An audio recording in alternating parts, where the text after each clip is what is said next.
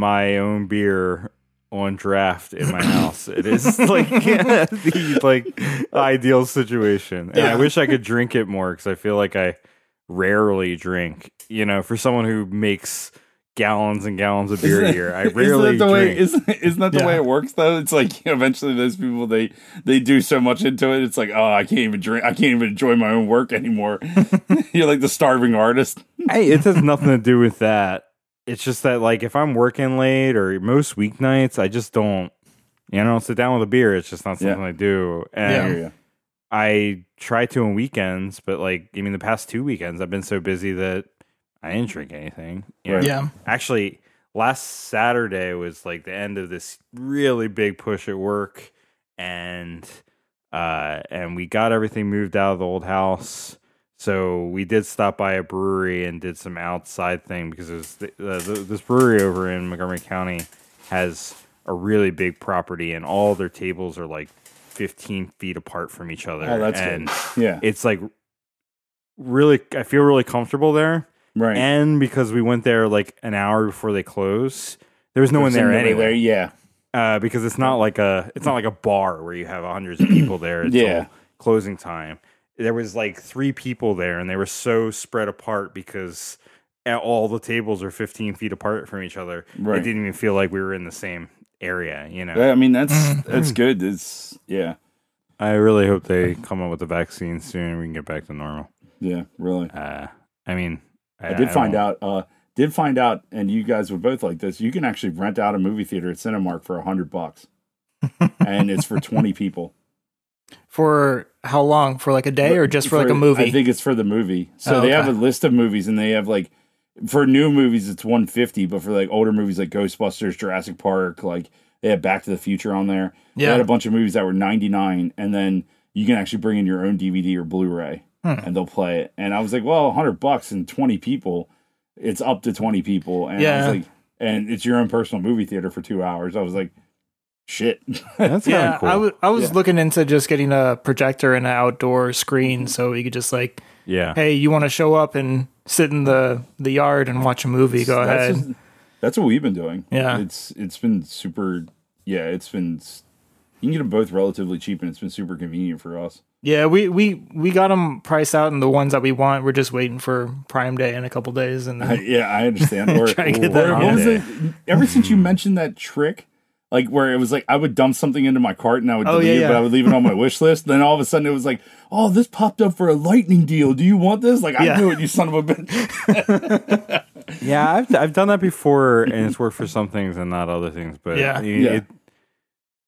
I don't like that type of predatory. Well, it's that. It's all those websites do it, where they tell you that you're saving 75% on this item, but then when you actually go see it later, you're really only saving 10% during that lightning deal, because it was never 70. You know what I mean? It was never that retail cost. Yeah, it says its retail price is $80, but it's never been $80. It's more like $50, and then it's on sale for $40 or whatever. So Wayfair had this huge sale recently. We bought a king size mattress, and the sale price was reasonable. It was $750 or something like that. Mm-hmm. But it said, that the non-sale price was $1,250. So it's oh shit, you're saving $500, right? Mm-hmm. No, a week later, 2 weeks later, when it's not on sale, the non-sale price was $880, and that's still a great discount. Right, but you're never going to see that. But it's not that. It's not $500, right? And they do that all the time. With that, they kind of pressure you into buying by oh, it's such a great sale right now if you don't get it. But then if you wait a week, it'll cost you an extra $10 maybe, but it's not the end of the world for smaller cost things. For the mattress, it was a good deal, and I'm glad we bought it when we bought it because it saved us, $150. But just don't look at it ever again, because you're going to get real salty if it's cheaper than that. Yeah, I don't really. You're son of a bitch, I should have waited another 4 years. Mattresses are mattresses. They are expensive. Yeah, and you sleep on for a while, and it's that whole entire thing's a racket. I think that what they say that 60% of mattresses are controlled by 2 or 3 companies. Like 60% of the world, like 60% of the mattresses in the United States are controlled by like most three things companies. are controlled by like three companies, man. Yeah. It's like the mattress mafia. Yeah. That's what we're gonna do this movie on. The we already monopoly. did we did the maple syrup one. That's exactly what's going on, man. It's like the founder. It's like the founder, except it's for mattresses. Yeah. It could be a classic Netflix docu series about the mattress mafia and how Serta owns the world. We're all sleeping on like reused ones that are found in the streets. Yeah, that makes sense. I mean, just take the fabric off and refabricate. We're good, right? Yeah. I don't know what the springs is. are always good. I mean, bed bugs can't sit on those. Mattressapoly. That's what I would call it. Mattressapoly. Yeah. that's all right. Maybe we should actually talk about the movie we're going to talk about tonight instead of Mattressapoly. See, I do love it. Love it, Bob. And if it's in the cards, let's go. We're going for it. You come up with documentary, we're just not going to pick any other answers. We're just going to go documentary, Mattressapoly. Yeah, I'm down. That's fine. So our listeners may have noticed that Sam is not with us again. Well, he's not dead. Second week in a row. He is not dead. No, he's no longer with us. Our little buddy is still alive. He's just really busy with work and life, and we have Bob back to fill in. Second time guest, Bob. That's me. And I know we asked you this for our Patreon bonus episode, but you want to update our the people that aren't Wyatt on what's been going on in your neck of the woods for since the last time you were on. I mean, just like everybody else, I was on lockdown. I've been essential, like going back and forth to work because I can't work from home. But yeah, it's other than that, it's been pretty much for a while there. It was work, work, come home, sleep, rinse and repeat, and for a while there, like I can't believe that's October already, and we're coming in towards mid-October. Like I'm just like, holy shit! Time is a construct, man. This doesn't even matter anymore. No, we're just free flowing. Yeah, it doesn't even matter. It's like, holy shit! I have a watch that I had inscribed on the back that says "Time is an illusion." But this watch is real. It definitely feels like that, because it's just like they're just like, oh yeah, they're like October 2nd we're gonna have a meeting, and I'm like, October 2nd, when's that? And they're like, tomorrow. What the fuck? Yeah, right. I thought it was July. Like, so Bob, you have a podcast that we talked about before already, so I don't want to really get into detail. I just wanted to mention it again since we're having you on. What's it called? What's it again? I remember you did it. It's called the Complete Geek. The Complete Geeks. Completer Geekers. Yeah, the Completer Geekers. The Complete. No, that's Gators. kind of a play on things because one, you're talking about completing games, and two, you're talking about completing collections of things. Yep. And then you are complete geeks on your own. So it's kind of a triple play on word there with the complete part. And especially since like I've had curveballs thrown at me because we talk about like television and stuff like that, and then I realized that my one co-host, Toast, he's really big into reality television. Does he complete that too? Yeah, so he's like trash reality TV, and so like there's times where he's like, "Oh, I watched this," and I'm like, "What the fuck?" Like of all the things, like really? And so I'm like, "Can you fill us in?" And he's like, "Oh man, this episode's great on Love Island." Like what? Melissa watches that shit too, and I didn't say this to her, but I mean, she's one of our listeners, so she'll hear it now. Because she's hearing you. She's probably hearing me from downstairs. Right. Yeah. Right. But the other day we were watching this documentary series on Showtime called, what's it called? Love After Lockup? No. Love Fraud. Oh. And it's about this guy who, it's like a 4-episode series. It was pretty interesting. Mm-hmm. And it's on Showtime. It's about this guy who, married like 10 women and stole a bunch of money from them and done a bunch of shit, right? Huh. But like at one point, one of the women that he frauded, her current husband, who she left to get with him and stole $80,000 from him and to give to this other guy, all this stuff. Like her ex-husband still wanted her back and got back with her. And Melissa's like, would you get back to me if I stole $80,000 from you? And I was like, there's a lot less horrible things you could do, and I would never talk to you again. Like, that's like, she's talking about that like it's nothing. Like she took $5 out of the dryer. Like, if I stole $80,000 from you, would you still love me? No. If my wife put my hat on her head, I would leave her. That's how low the bar is. It's like, test me. You do not wear right my hat. You get out of here. Yes. I was just thinking in terms of the really bad reality TV. I think if she watches another episode of Teen Mom, I'm never going to talk. It's like if my wife brought home McDonald's and didn't get me anything, I would definitely have my shit packed and ready. Like, where's my cheeseburger? Done. Oh, at McDonald's? Cool. I'm going to go live there now. I can't. I mean, she is great. I actually had to leave the house for work today, and I was running late getting back for our recording, and she made me dinner, had it ready for me when I walked in the door, and that was really sweet of her. No, that's awesome. But she also watches Teen Mom, so she should go to hell. Right. And so with me, I've been the exact opposite.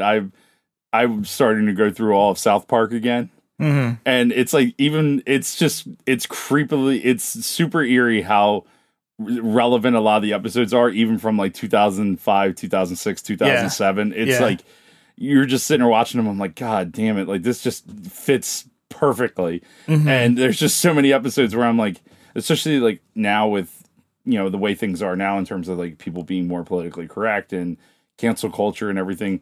There's definitely times where I'm like, well, they definitely would have ended after this season. They definitely would have ended after this season. Oh my God, like they would have been immediately banned. It's just like some of the stuff they say, you're just like, even me, I'm mouth agape, like, oh my God. I think South Park's become relatively immune to that, I feel with it's the reputation they have. Yeah. But it was vulnerable like when it was early, like in the 90s and like early 2000s, but now it's part of the natural, the world we live in. Right. I mean, I think the best thing they probably did, and I don't know how things work over at Comedy Central, but like they released the movie a couple years after they went on, and that movie was just fucking amazing. Yeah, right. And it's like the best South Park related media in my opinion. And I haven't watched all the seasons, but that movie was just so fucking perfect that it just solidified that franchise is something that is worth investing in. And it's funny too, because like, especially like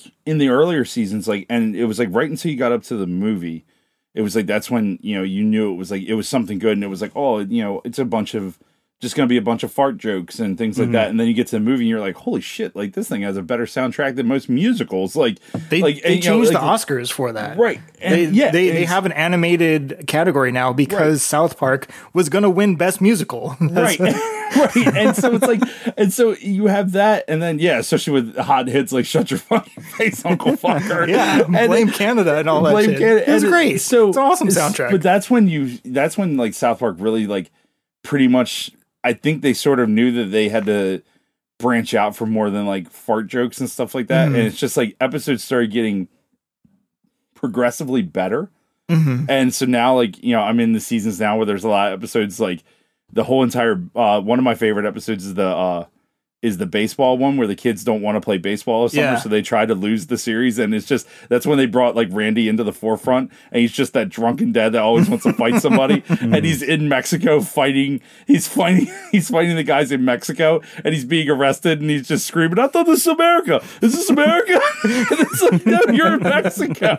And then he's just, when he's fighting Bat Dad, he gets up, he's like, hey, Bat Dad, I didn't hear no bell. And he's just drunk as shit. What are you gonna do?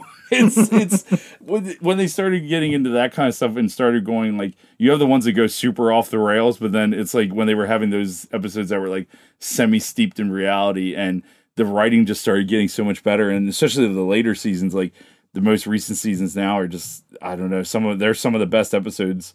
It's like you're 23 seasons in. You know, you've been running since 1997, and your best episodes are actually in the latter half of your series. I mean, the pandemic special came out, and I couldn't stop laughing. It's I enjoyed it. I thought it was funny. I haven't been. There were some jokes that were referencing the canon of South Park that I am not familiar with. You kind of see like the last couple seasons. I don't understand what is going on. It's still funny, but a little disconnected, right? So Randy owns a weed farm. Randy goes to China to try to sell his weed, and Towley's working with him. And that's how South Park got banned in China recently, because they were like, Towley's sitting there talking to Randy. He's like, you can't sell your weed here. He's like, just say it. Just say it. He was like, what? He was like, say fuck the Chinese government. He was like, fine, fuck the Chinese government. And this is the whole height of the Hong Kong thing. So China banned him, and then they fired back on Twitter like, oh, President Xi, please don't ban us. We really care if you ban us. Oh, great Lord and Savior. And then, you know, President Xi looks like Winnie the Pooh.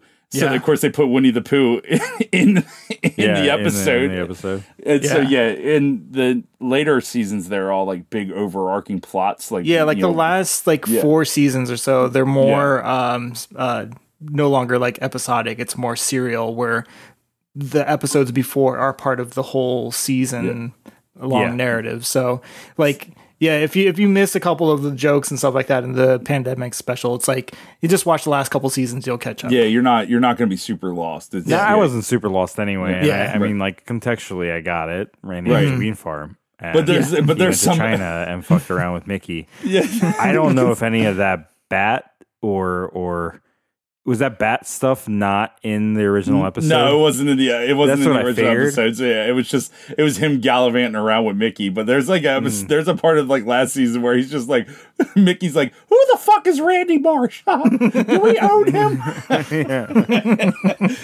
Like South Park's caricature of Mickey Mouse is like the greatest thing I have ever seen. When he's kicking the shit out of the Jonas Brothers. Yeah. So like Mickey's been a recurring character? Mickey's been a recurring character, but like he's just a total asshole. Yeah. It's great. They definitely just like represent the whole company in this asshole Mickey Mouse, and it's perfect. Yeah, it's fantastic. That makes sense. He said, what's his favorite quote? Oh, Cartman, you wanted tauntauns? Yeah, I got tauntauns coming out my asshole. Oh no. Yep. All right. Anyway, that's enough of South Park. Yeah, this isn't a South Park show. Right. We're getting banned in China. Yeah. I mean, I'm probably okay with that too. I mean, I don't really I don't care. think we have a lot of Chinese listeners, so I don't know. I mean, every once in a while, a listener pops up somewhere over there. China, you're medium okay right now. You're medium okay. You get on our bad side, you're going in the shit can, man. Yeah, you're not like a Ruth's Chris steak. You're like an Outback Steakhouse. I've had some pretty good steaks at Outback. Yeah. That's probably, I mean, any steak below Outback has been pretty awful at most places. I would actually say that. Way to throw our metaphor out the window, Chad. Right. Like, that was a metaphor. Shit. But no, to correct myself, I agree with Chad on this one. I've had experience at Outback. All right. All right. Outside of that, I feel like it's really hard for me to find. There goes you guys playing over a loudspeaker at Outback Steakhouse. Now now we're banned from Outback. Outback. Now the reality is medium okay. Medium okay. I enjoy the steaks that I make from that I buy from Costco and make in my kitchen way more than any restaurant because I feel like they don't really know how to cook steak. I thought you were going to say I enjoy the steaks that I cook in my kitchen that I make from Outback. Can I get the steak to go? I'm going to eat it up in my house. That's the way it goes. Yep. What is this? Script Prompt 2 or something? Is this Script Prompt 2? Did we do the intro? Oh, yeah. We've kind of stopped doing that, and I feel like we've lost people because of it. Because they're like, what the fuck are these people talking about? All right. And I don't want to be aimless because I really don't like that kind of aimless rambling. Yeah. Right. So let's get back into some sort of civility here. Okay. Right. This is Script Prompt 2. We are a bi-weekly podcast where we improvise and brainstorm film and television script concepts based on creative prompts like genre, character, prop, and setting. What we do is we roll a 6-sided virtual die, and we draw that number of prompts out of a cup, and then the three of us, normally Sam, but tonight Bob, Paul, and myself, Chad, are going to, come up with a movie idea. Come on, documentary. Which is most likely going to be, what was it? Matrosopoly. Yep, Matrosopoly. Or McGruff 2, Electric Boogaloo. All right, so we're rolling. Three. I wish prompts. Dice made that sign. No, they don't make a sound. They do make the virtual die make a sound, but I don't have my equipment set up right to hear that at the moment. So I was. You should make it.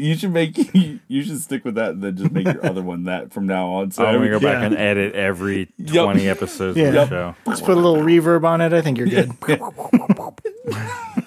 Anyway, so 3. All right. This is why it's hard to do. We have a setting in a prison. Okay. Okay. That still works for McGruff or That's true. Matrosopoly. That's true. Both viable options still. Yep. I mean, I know that everyone's going to be like, "Oh, you cheated, Chad," but I'm feeling in my bones I'm going to draw a sequel to a previous script prompt too. Oh, please. Feeling it.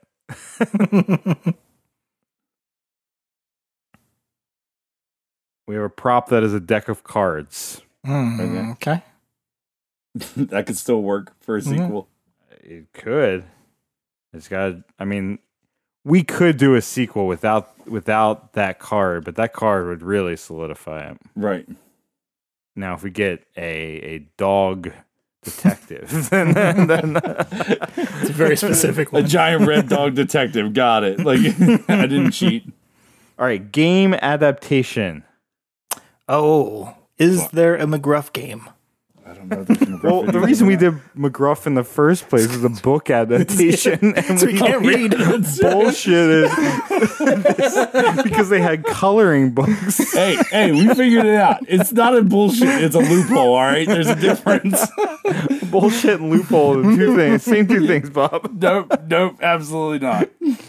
All right, so we have a prop that's a deck of cards, a setting in a prison. So because we're actually giving information on this podcast about what we're doing, the prop should be a prominent prop in a significant scene. It doesn't have to be like, it's not like, it can be, but it doesn't have to be like the MacGuffin of a movie. It just should be, a prominent prop in a scene. The setting should be the setting of a prominent scene. It doesn't have to be the entire thing based in the prison, but a prominent setting should be in a prison. Mm-hmm. And then the genre of, and this isn't really a genre, this is kind of just like source material, but it should be based on the game.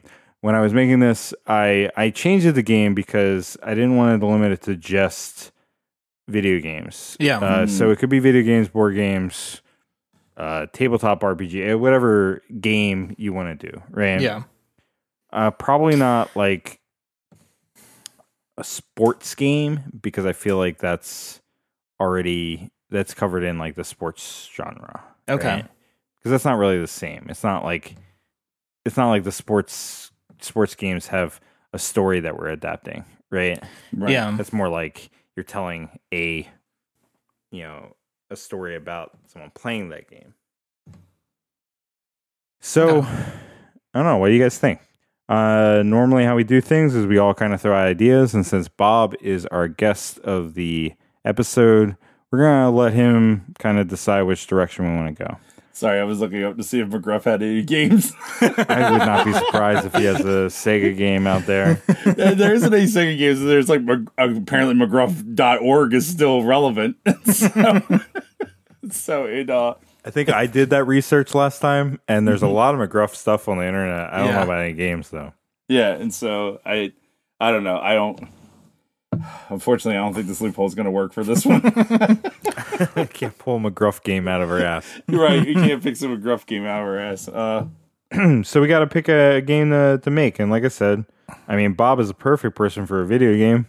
Yeah, he knows everything about video games. Because the first thing I'm thinking of is I mean, there's a couple video games that we can go off of, two PS2 games, and like PS2 games. You have what was it, Ghost Hunter, that takes place in like an abandoned prison, and but that's like Ghostbusters. I mean, that's sort of shitty. The other one is there's another one called The Suffering, which a guy goes over, and it's actually based in Baltimore. And it's funny because people are probably gonna be like, he's bullshitting, but no, I just pulled the shit. I like this is like feels like a setup, but it's like, no, I already know this shit in my head. It's based in Baltimore, and the guy gets sent to life in prison for killing his wife and child, and it's like pretty much like a demonic presence like opens up, and he gets like he's pretty much trying to fight his way out of the prison, and he's fighting like monsters, but he can't really tell if it's like a psychological thing versus like an actual thing that's happening to him. And so like they have different monsters that like represent, lethal injection, the gas chamber, and things like that. And so, I mean, if we wanted to go down that horror route and base it off a video game, we can always do an adaptation of The Suffering. That sounds pretty cool. That's interesting. Yeah. So it's like he's fighting off monsters that represent his prison experience. Yeah, it's because the opening of it is him essentially, he's already been convicted, and he's being sent to prison, and then it goes over, and because he's on death row. Is he trying to escape, or is he trying to like prove his innocence? I think it's from what I'm reading here, because I had to remember because it's been so long since I played it. There's 3 endings depending on how you do it, and depending on your experience of it, and it's pretty much Torque fights his way to freedom while confronting his own personal demons, all while attempting to remember what really happened to his family. The game features 3 endings depending on players' actions throughout, which reveals a different version of the murder of Torque's family. Because I remember there was a lot of like exploration and stuff like that, trying to find like pieces of like information that you had to try to piece together your memory on what actually occurred. Yeah. Okay. It kind of sounds like The Fugitive mixed with Clue. And that sounds awesome. Yeah, and it was a third person shooter, and you had different. It was super neat. It was one of the games where like it was definitely one of those games back in the day where I could not put it down, and it took place I think it was a fictional. It's definitely a fictional prison, but it was like an island off of like Baltimore City. Okay. And then there was actually a sequel that actually took place in the following year. They released a sequel that actually took place in Baltimore City. Okay. Yeah, and so that's also your Baltimore trope for the day. I was thinking it reminded me a little bit of that game, and I completely am blanking. Something Shadow, I think. It was like you played this guy, and you had to solve these puzzles, and like, and different things would happen based on what you did. Oh, Shadow of Destiny? Or Shadow of Destiny, maybe? Yeah, I think it's Shadow of Destiny. Hold on, let's see. I want to say it's Destiny. That sounds right. Shadow of Destiny. It is. Shadow of Destiny here. It's definitely. Yep. Yeah, because this shows our age because it's a PS2 game. But remember, we all played it together. No, because it was one of those games that you had to solve puzzles, so it was really fun game to play together. Yeah, and like it kind of when we were doing that, like the group of us playing together as friends, it reminded me a lot of playing games with my dad when we were kids, because we would sit around and play games like King's Quest or Myst or like Day of the Tentacle. We would, like, me and my brother and my dad would all sit around and play it together, and we would like, hey, let's do that, let's try that or whatever. And it was a lot of fun because while it can be played single player, it's also like anyone can contribute to solving the puzzle. And what I like about it is because you have a mix of like actually trying to play the game, and then you have a mix of like that, and then Mystery Science Theater 3000, where it's like you have people just giving commentary on it. Yeah. Like but to add on to that, we could always do a mix. Like what happens if it was a thing, because Shadow of Destiny was based where you had to you would die every time you would figure out a way to live. You would end up dying another way. Yeah, you had to figure out how to not die. Yeah, right? What happens if we like mix like sort of the two, and it could be like a Groundhog's Day type of thing where it's like he's at the day of his death, but every time he thinks he's going to figure out his innocence or whatever, he ends up figuring out another way to get convicted or something of the sort. Something in there that I'm thinking of, like he dies, like he always gets electrocuted at the end, and then he wakes back up and he's in a cell again. It sounds like that Russian Doll show that's on Netflix with the redheaded chick. Is that what it was called? Russian Doll, something like that? It is called Russian Doll with the girl from Orange is the New Black. Yeah. Melissa and I put it on, and I was like exhausted that day, and I fell asleep during it, and I've never sat down to watch it again. I've heard it's pretty good, though. Yeah, it's pretty solid. I liked it. Yeah. God, this makes me want to play The Suffering again. That sounds pretty interesting, and I wonder about having that mechanic of like the Groundhog's Day mechanic, if that is not true to the game adaptation of The Suffering. But I do think that sounds like a really interesting movie. And one of the things I'm trying to lean away from is like in the show is just being so stringent on the rules that we can't be creative. And like my thoughts behind these prompts is just more or less like a kicking off point for a conversation. Right. So I'm open to pursuing that kind of idea where, you know, this guy is trying to,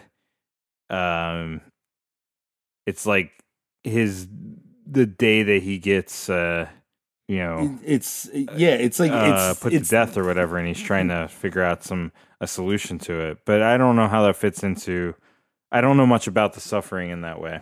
Right. So, I mean, it could fit in the sense of like, I mean, we could.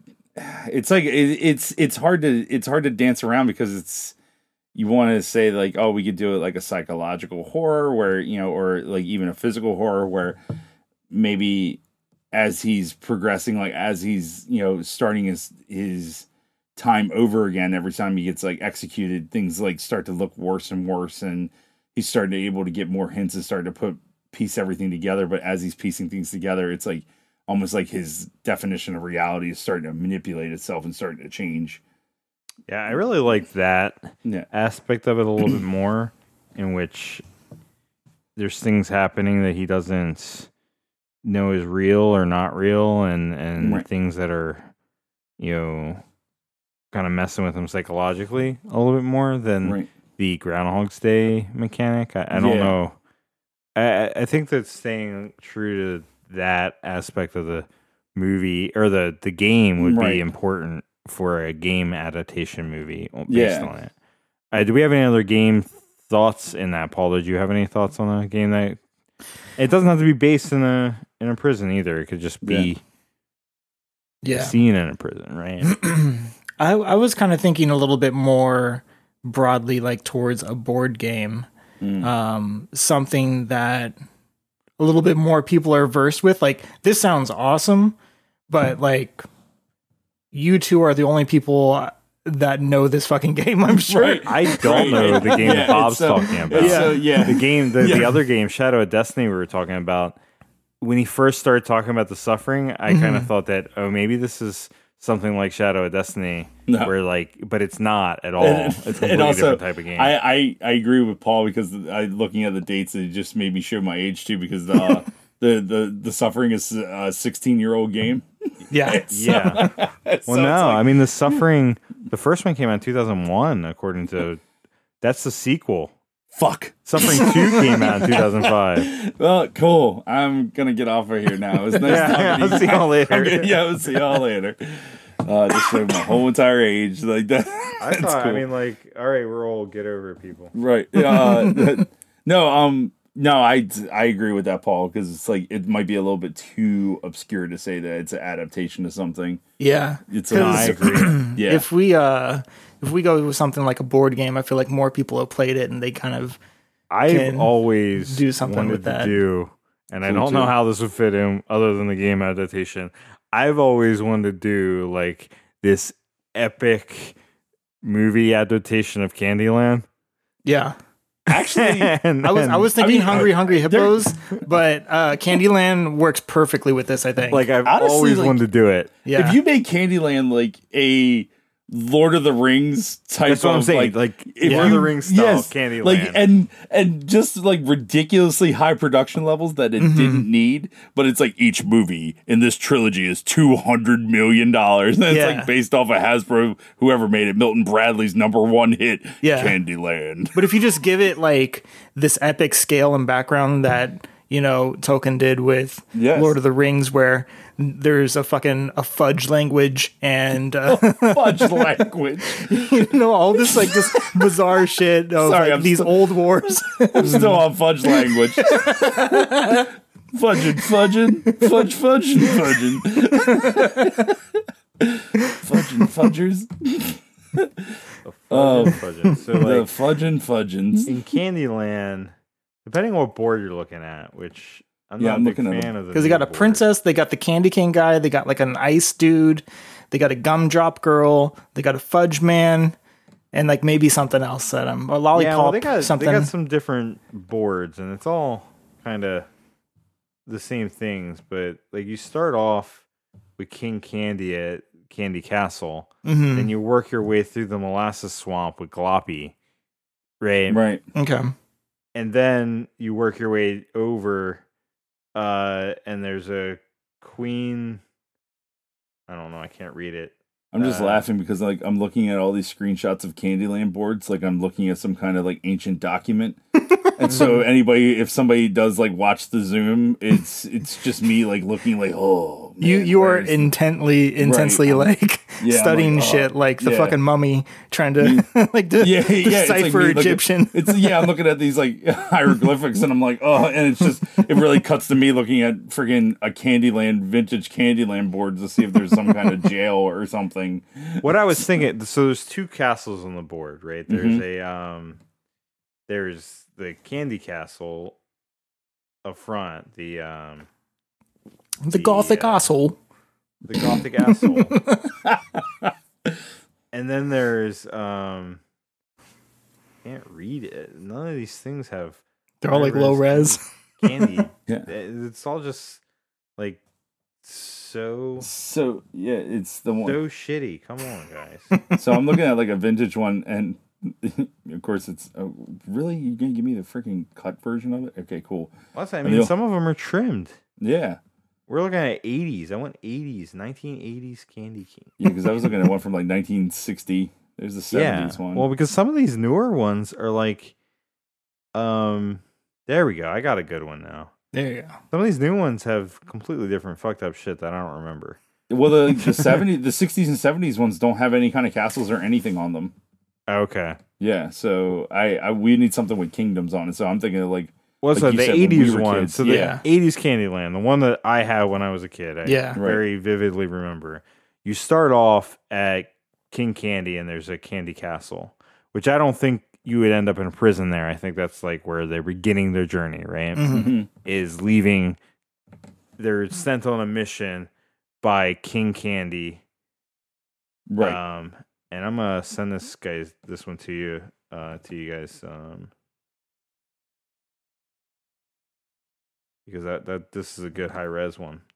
And then you go through like the swamps and everything. Eventually, you end up at this Lord Licorice with Licorice Castle, and he kind of seems like the bad guy, right? Mm-hmm. Like the way he looks and the way his whole outfit is. He's like Waluigi almost. Yeah. So I think that's where like you get captured at Licorice Castle, and in the licorice prison,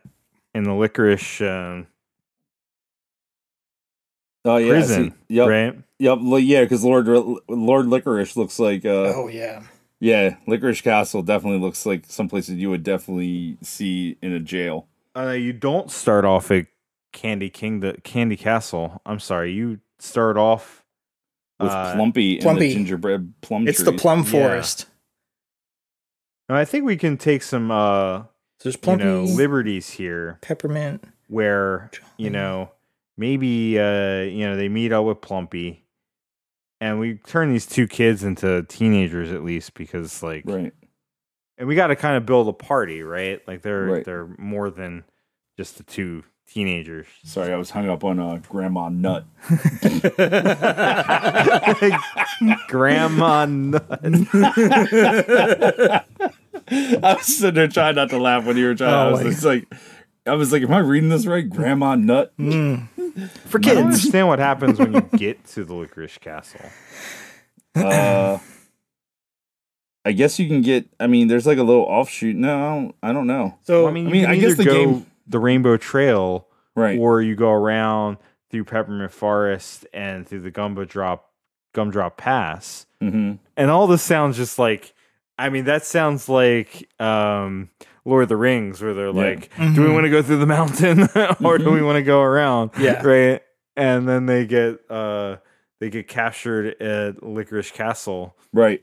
By trying to take Rainbow Trail. Yeah. So, yeah, I mean, I don't know. The more we're talking about this, the more I see it. It's like, man, we need to pitch this to someone.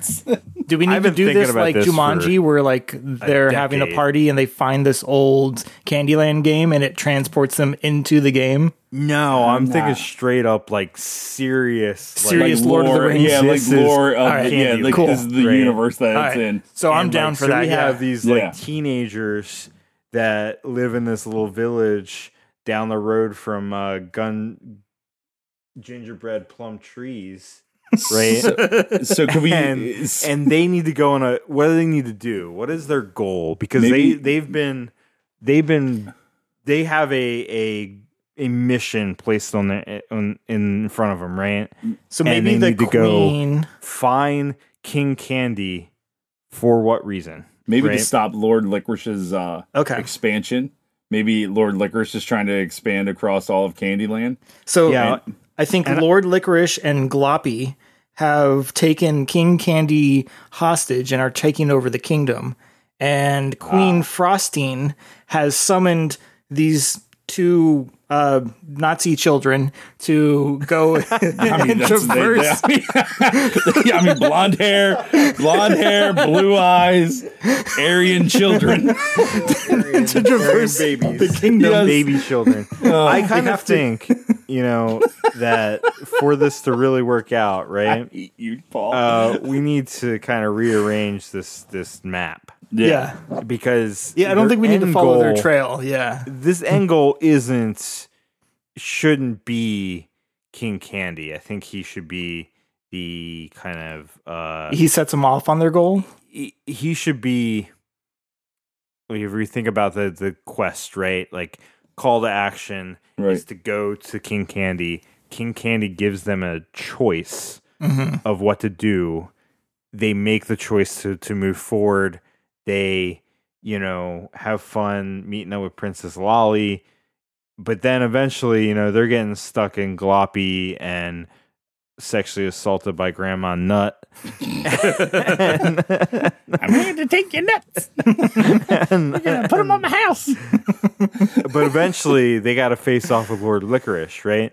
And I think they need to build a party. I don't think it should just be the two Nazi kids either. I think that there should be more. I think Plumpy should tag along. He'd be great Plumpy. Little, I think Plumpy, Mr. Mint.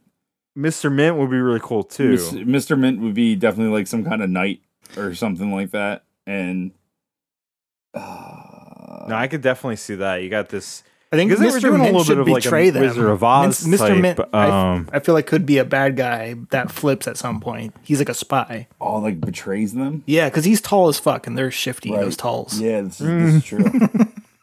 I was just thinking that this is kind of like a little bit of a Wizard of Oz type journey, right? Yeah, right. Maybe without the waking up in an unfamiliar world, but like on their way, they collect heroes, like additional people, like that have been effective. Them. Yeah, that have been affected by Lord Licorice's like evil ways or some way, shape, or form, or just realize that he needs to be stopped. And so Candyland could be a proper kingdom. Yeah, because Lord Licorice might not even control these things, but it could also be a very like Lord Licorice sends his armies into like these towns that all these people are in, and they pretty much strong arm the town and take all their resources and everything, and then takes them back to his castle, and they need to stop him. I like this idea that Lord Licorice is like taking taxes, but I mean, in reality, what is candy and turning it into licorice. Well, right? Maybe he's trying to inject his licorice into these other kinds of candy so that everything becomes licorice, you know. He's trying to turn the whole kingdom into licorice, and he needs to be taken down. Yeah. At some point, someone from their team needs to be captured, because I think that will, we can add the prison aspect to it. Yeah. To release him from. And I'm wondering about the deck of cards, and I think that is something we could fit in at some point. It's not, I mean, I think it fits in with the board game aspect of you have cards to play. I think there were cards with Candyland. I don't. Yeah, because that's how you like. There wasn't dice or anything. That's how you would move to different spaces. Okay. Well, this is meant for like smaller kids, so like it gets the counting out of it, and you just go to a color. Right. So some kind of like color based path or something. But I don't really know how that fits into this game.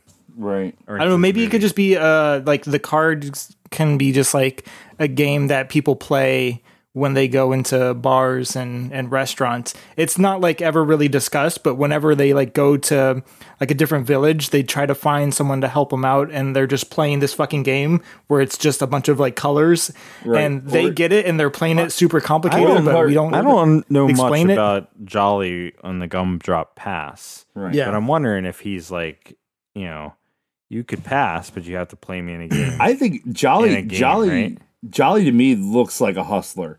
Like to get through his kingdom safely. Like he looks like one of those people that plays both sides. He's like the bald dude from Game of Thrones. I was thinking cards is money. Okay. That's going to cost you 2 arms. Okay. That's going to cost you that's going to cost you 2 I can rand. see that.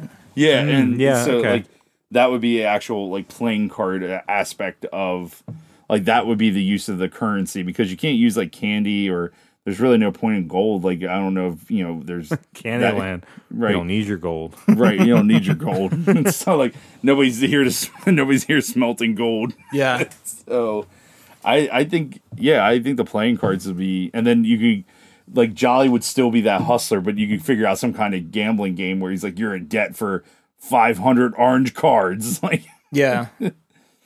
Jolly looks like a big dick.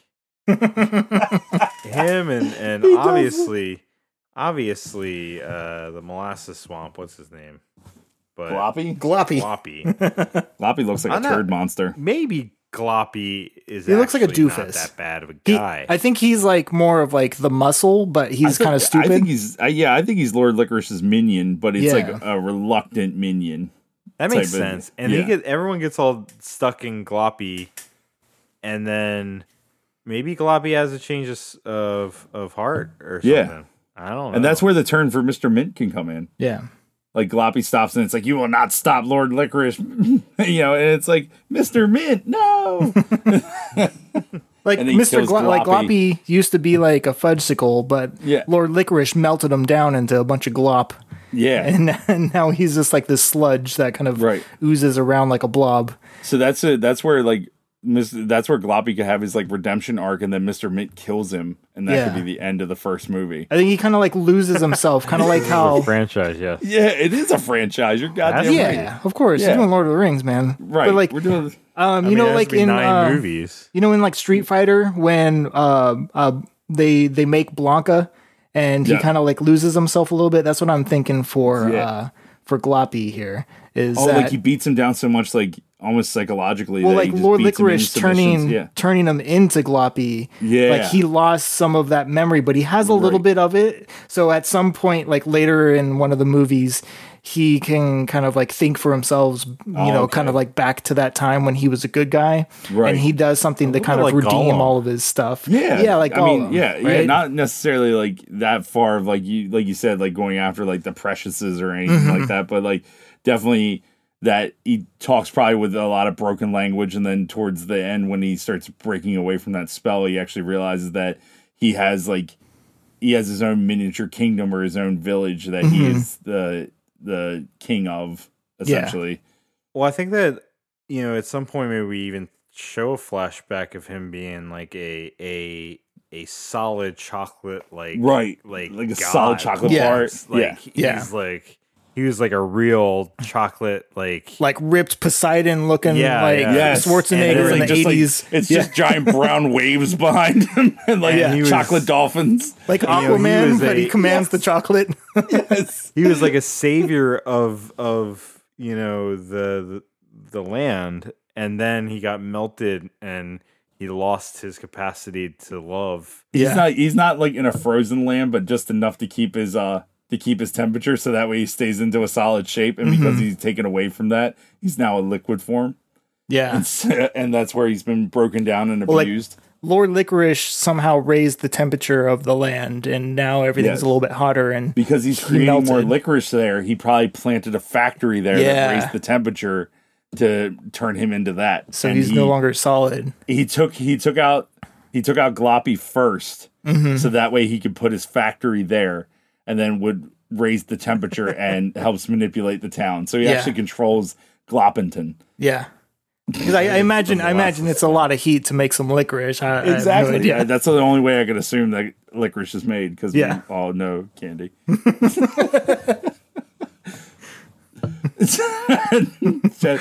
put me to sleep, guys. Right. Chad's like, all right. Let's think about this.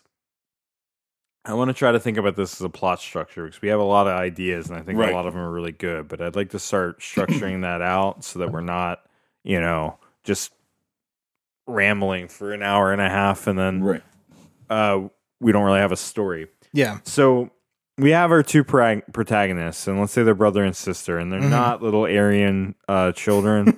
They're less Aryan teenagers, maybe, on this kind of, coming of age hero's journey. Thinking about like Joseph Campbell, hero's journey, Luke Skywalker, et cetera, Elijah Wood. Yeah. In life, not Lord of the Rings. I'm not talking about. So we need to think about where they're starting and where they're going, and maybe they are starting. Maybe only on the if you go a little bit further left off of this board that we can't see, there's a little village there that the humans live in, right? Yeah. I think, and maybe they wander into the gingerbread plum trees and meet Plumpy, and maybe Plumpy, does something happen there where, and I wonder, because like you really want to give them, or someone in that group, a reason to make a choice to go on an adventure, right? So like maybe Luke, right? He met Obi-Wan, he told him his dad was a Jedi, and he turned down the call to adventure, right? But then his aunt and uncle died, and all hope was lost. He's like, I'll go, right? Yeah. Maybe it's a thing of like going back to the whole Lord Licorice plot thing. Maybe that he has armies invading these various towns for not only for control, but to absorb their. Because if you look at all the towns have different things that they like, sort of like quote unquote specialize in. So he could be absorbing those resources. So they actually like, they could be, here they could be. Oh, will you ever leave the town? Like, no, I don't want to go on the town. And then the town gets attacked and wiped out. And those two manage to escape together, and they manage to make it to Plumpy. Yeah. And Plumpy explains more about what's going on in the world and how how he has to be stopped. And they've seen the destruction of their town, and so they decide that that's the thing that pushes them over. Like, we have to stop him. We have to figure this out. And so, I was kind of thinking that the two siblings go and visit Plumpy. Like they've been friends for a while, and the parents don't like this. They want them to like stop playing with this like inferior race that kind of sees Plumpies as like dogs, where they can talk a little bit, but they're not like super smart and intelligent. So they're still Aryan. But no, right? But like it's just like they're like a dog kind of like species to them. Yeah. But like they still like to play and they want to have fun because they don't have any responsibility yet. Their parents want them to take over the throne. And when they're off one day, then Lord Licorice and one of that princess lady, Queen Frostine, are like fighting, and they inadvertently destroy the siblings' town, and it kills their parents. And now the Queen Frostine is like, "Will you help me defeat Lord Licorice?" And that could also work into their characterization of like the siblings too, because even though people are telling them like you shouldn't talk to these people, it's like they're very open and accepting of Plumpy, and they don't treat him. They treat him as an equal rather than like an inferior race and things like that, or inferior species. And so it shows the innocence of these two, that they're, you know, accepting of everyone. But no, I like that's a good start of the plot. I'm thinking like the brother and sister are more like like Sam and what the fuck is his name? Right, Frodo and Sam, right? That's there you go. Those are the brother and sister. But then Plumpy is more like the other two hobbits combined, Merry and Jerry. Pip, Merry and Pip. Why do I know all this shit? So that's kind of like those two, and then the Queen Frostine is more like the Gandalf character, and the Lord Licorice is like the Saruman guy. So they're fighting, and the Queen is kind of like hurt in battle. The town is destroyed, and the Queen's like, "Will you go on a quest to the candy cane guy, Peppermint Forest, to help me defeat Lord Licorice," or whoever this guy is. Yeah. Lord Licorice. I mean, that's where what's his name? Mr. Mint. Mm-hmm. So that's where Mr. Mint and the Peppermint Knights come in. And so it could be a whole entire group of them, and they would be the Peppermint Knights. And so they would have like a round table and stuff, and Mr. Mint is essentially the King Arthur of them. And so they could request the Knights' help and go into talking about that stuff and having to stop Lord Licorice. And so they could essentially be traveling to other kingdoms to help recruit armies together to stop Lord Licorice's forces, because in secret Lord Licorice has been building an army to take over all of Candyland. Yeah. And they call in the council with Jolly and Grandma Nut. Grandma Nut. Grandma Nut could be King Candy's counselor. Okay. Council. Yeah. They removed Grandma Nut from a version and renamed her. They made a bunch of changes in newer versions, but we're going with the 80. We're going with the 84. Yeah, we're going with the Grandma Nut canon here. Grandma Nut canon. I have some thoughts, and you don't like nut cannon? No, I love nut cannons, but I just don't know how they apply to a game about candy. Right. So I have some bad news. Yeah. Oh shit. Apparently Adam Sandler owns the rights to this and is developing a movie. God damn it. Are you fucking kidding me? We're going to write a better movie than Adam Sandler. Yes, we're going to give this to fucking Warner. Who made Lord of the Rings? We're going to give it to them, and then New Line and Warner Brothers. No, New Line. I'll tweet him this episode, and hopefully he'll bring us on as consultants. Yeah. Oh, that'd be fucking hilarious. Other news. Apparently they made an animated movie back in 2005. Whatever. I didn't know about it, so. There's an actual Candyland cartoon? I don't think at 21 years old I was the target audience for a Candyland movie, but I mean I always have been, really. I always have been, really. So beyond that, I was reading to see if there was an embedded story in Candyland, because I felt like, you know, if we wanted to be true to a game adaptation, we should at least consider any story that they'd had. But I don't really see anything. I mean, I see there's some background of characters, but nothing significant. Like Lord Licorice is evil. Yeah. Right. What's his face? Mr. Mint is a good guy. He's a peppermint candy cane lumberjack. Yeah. Side note, the thing I would go with this too is like, you know how we're bringing this all of a serious tone and everything.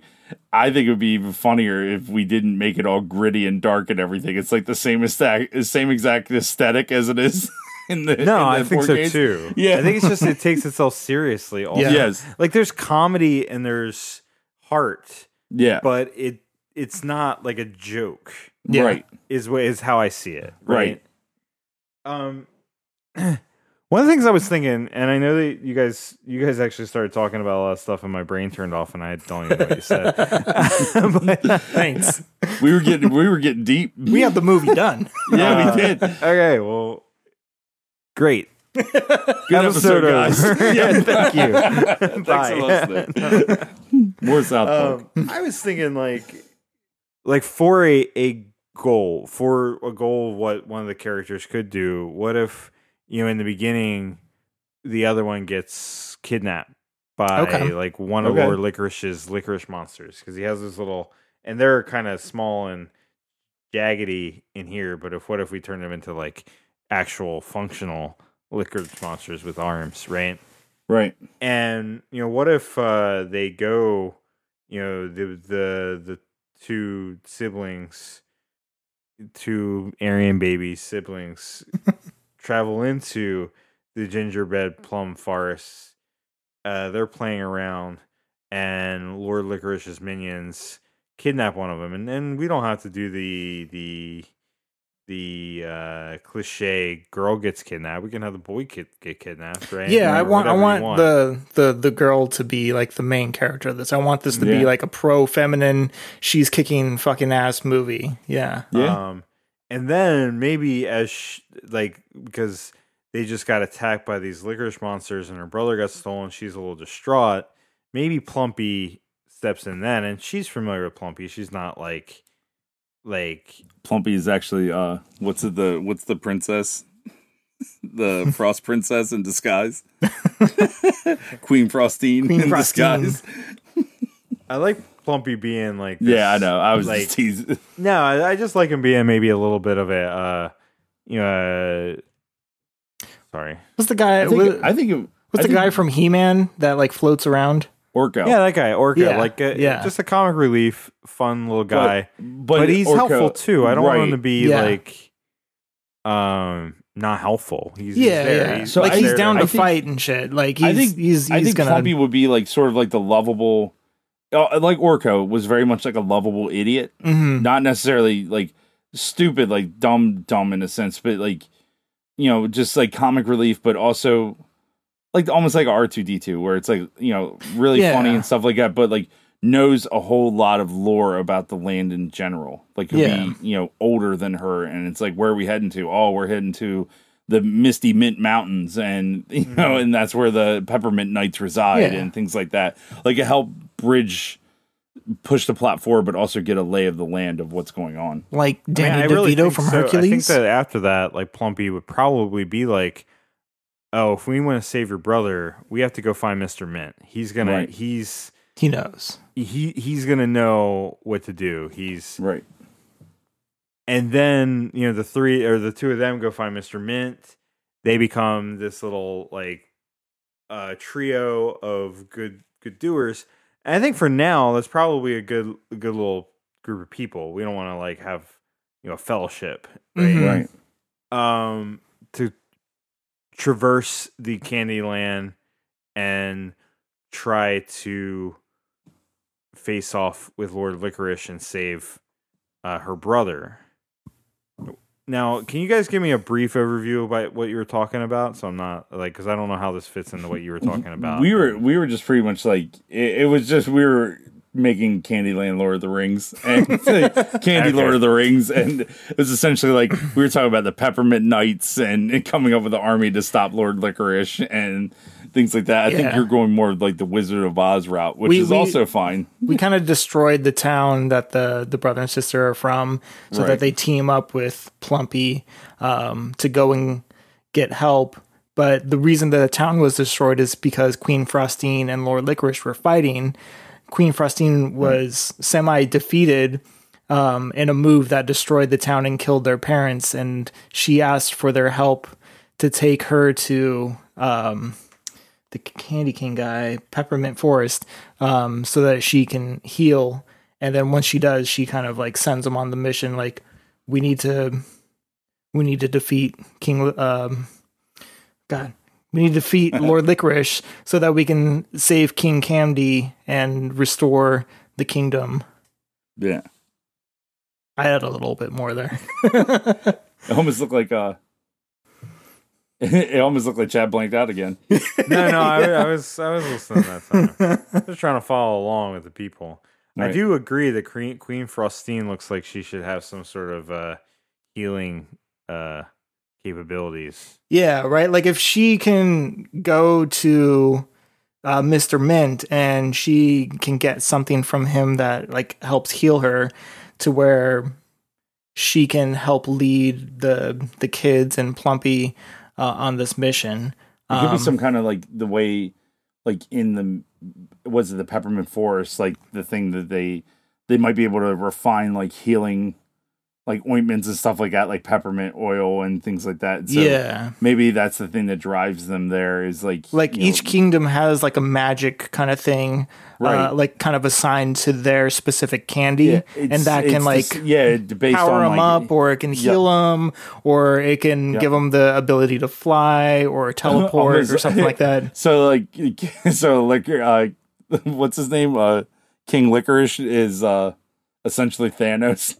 Yeah, he's like super powerful, and the more like factories he makes, he gets like because it raises the temperature of the whole world, right? Then he gets hotter and more powerful, and that's how he kind of started off with defeating Gloppy in the Fudge Kingdom, and Licoriceopoly. Yeah, and then he started kind of like he starts going after the Queen, because that's like his next biggest like foe that can actually hurt him. And he semi defeats her, and he starts like setting up other kind of licorice factories over in the Grandma Nut area, and in the Princess Lolly kind of area. And then he starts working his way down the map to, Yeah, because those areas, like, they don't have to necessarily be they don't have to necessarily just be one single spot. They could actually be like towns or like cities. There could be villages and stuff. Yeah, but it's like Mega Man, where you gotta like defeat certain characters in order to get their ability that then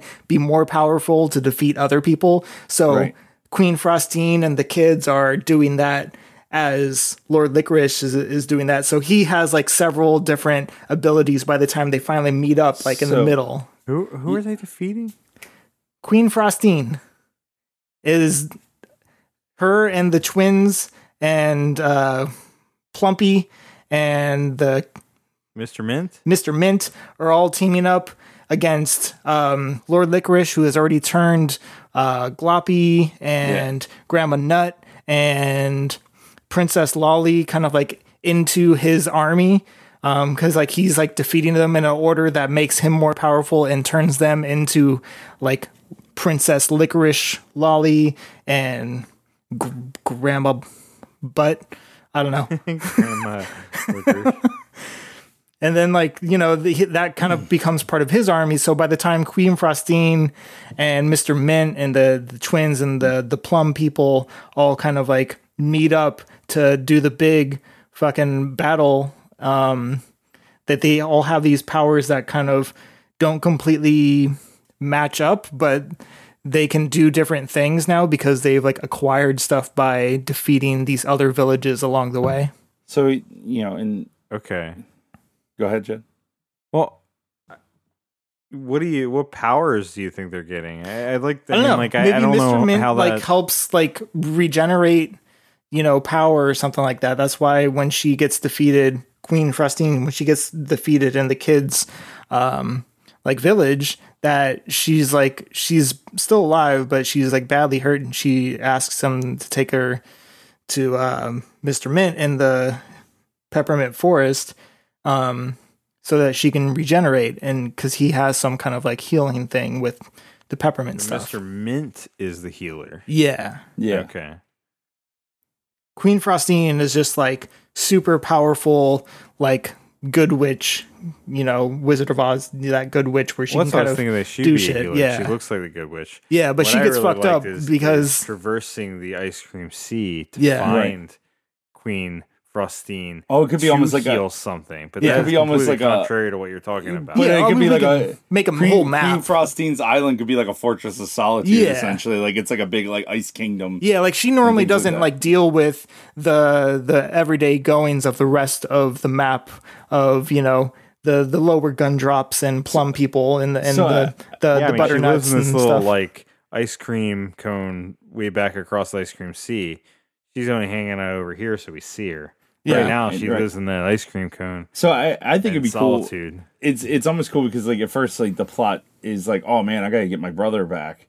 He got kidnapped, and then it starts to actually like evolve into like bigger things or things not essentially more important for the world. It's more important, not for you essentially, but you not only are you trying to save your brother, but you're also trying to save the world. Yeah. From being conquered. Yeah. I mean, that's something I'm thinking that it should be definitely is this growth of what the action is, right? Because even in, Star Wars, you start off with this call to action to save this princess, right? Yeah. But then as you find out more and more and more, it's way bigger than you think. That, right? Yep. It's much bigger than what it is. And I think that makes sense. I don't really know if I'm following the whole collecting powers like Mega Man thing through the land. I'm not opposed to it. I just don't know if I'm following it the same way that you are, Paul. Well, it's just like that's what King Licorice's like plan is to collect these things in all these different kingdoms. Not necessarily even absorb the powers, but he could also.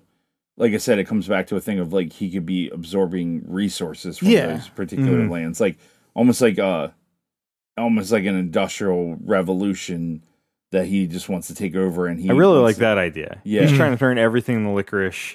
And he's made these plants, and he's ruining the Candyland environment. Right, He turned this Colossus chocolate god into Gloppy. Right, and so it's like so you don't have instead of having like mints. Like gumdrops and things like that. Like everything's licorice, but he's just using the different elements that the different cities or the different villages have, and instead of being creative, he's just turning everything to licorice because he just wants control. Like he's more worried about control and having a hold on people than just going over and having harmony. He doesn't care about harmony; he cares about power. Yeah, I think Jolly is a little asshole, but we'll get to that. Jolly should be because if you notice, it's like, oh, do you need a ship? Jolly would have a ship.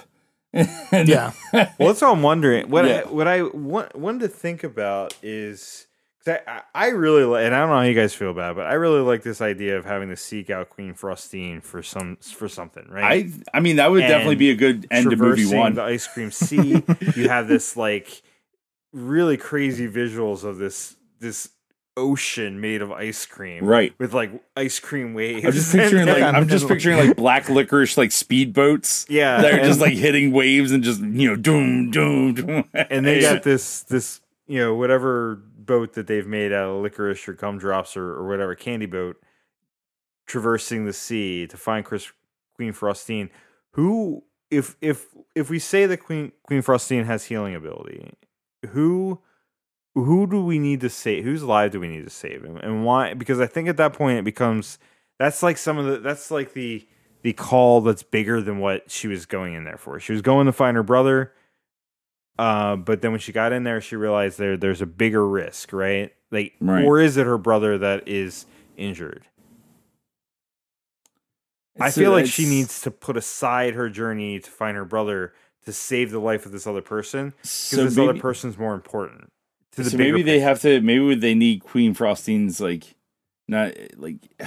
I'm trying to think like should King Handy be like asleep because everything's like been in peace and harmony so long that he slumbers almost like Odin, like and so they use Candy slumber. Yeah, and so they use Queen Frostine to go over and awaken King Candy, and so I like the idea that King Candy is like the incapacitated in some way. He could be asleep, or he could be, injured. He could be encased in licorice. I don't fucking know. So that could be their quest. Like that could be the overarching quest. Is like you have to awaken King Candy, because King Candy would be the only one that can actually, that would not necessarily the only one that could defeat Lord Licorice, but like the one who can help you substantially defeat him. No, I like that. So I kind of like it as this. He gets kidnapped. Her and Plumpy go to find Mr. Mint. Mr. Mint's like, well, we have to trek all the way up to Candy Castle because he's gonna be able to help. They go through. They face some hardships. Maybe Jolly joins them for a little bit and turns on them. Yeah. Grandma Nut turns into a weirdo. Gloppy tries to like consume them, and they have all these kind of issues getting there.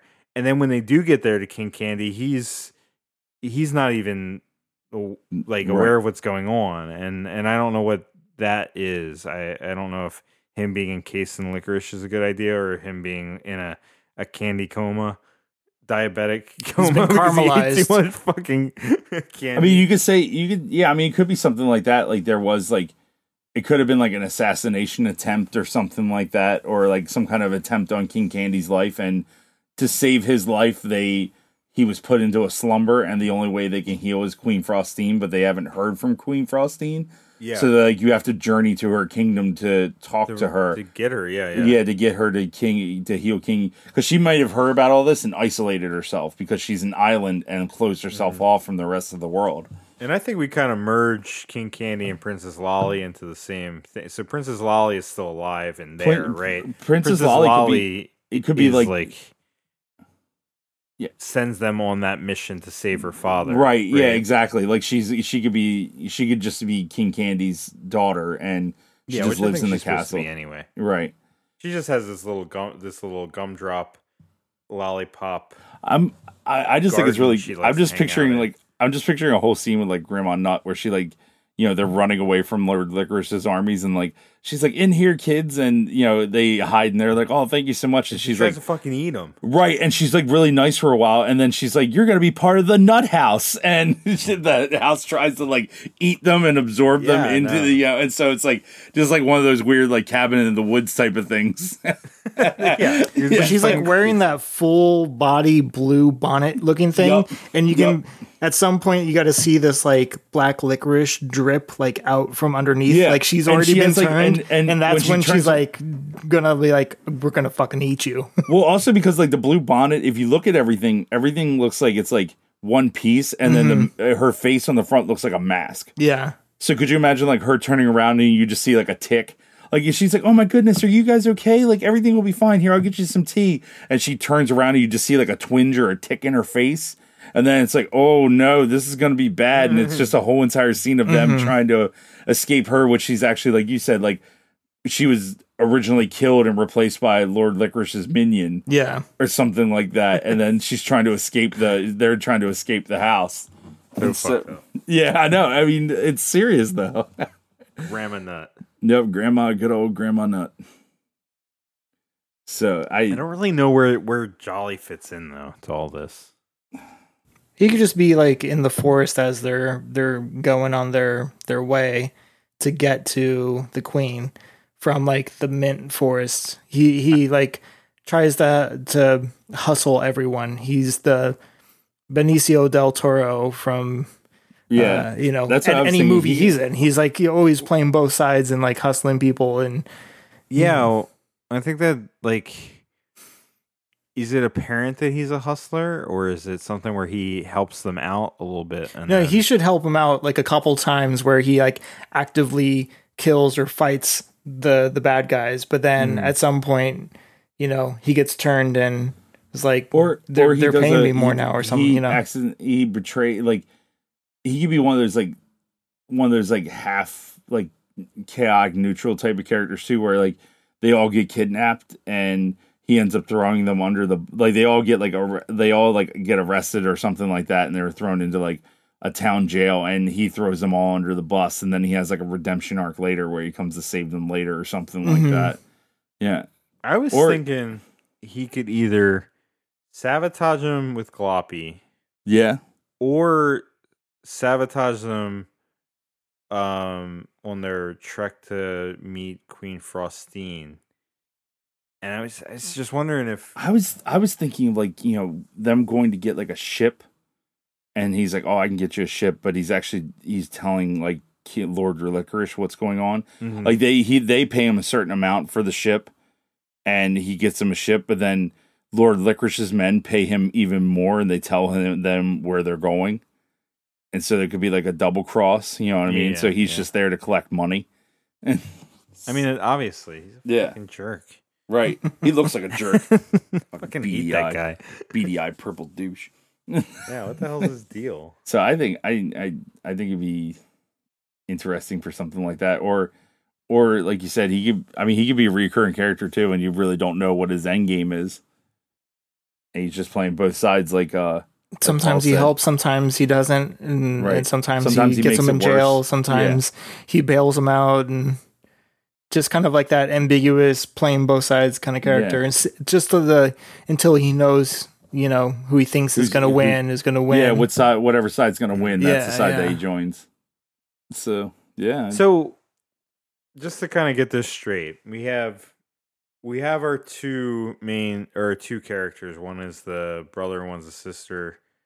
Are we going with one of them gets kidnapped and then that plan or yeah, I think the whole entire like destruction of their, you know, it could be the whole entire thing like Paul and I were saying was the destruction of their town, and they tried to wrangle up the inhabitants to be like part of the factories or something like that. And then they managed to like, they're both trying to break free, but somehow, you know, her brother gets like grabbed and she escapes and she just hauls ass into the woods. And okay, that makes sense. Yeah, and so it's, you know, so it's a whole bunch of like, you know, it could be part of the town being held prisoner at the castle, and she's at Lord Licorice's castle, and then that's where it would start. Yeah, is from there.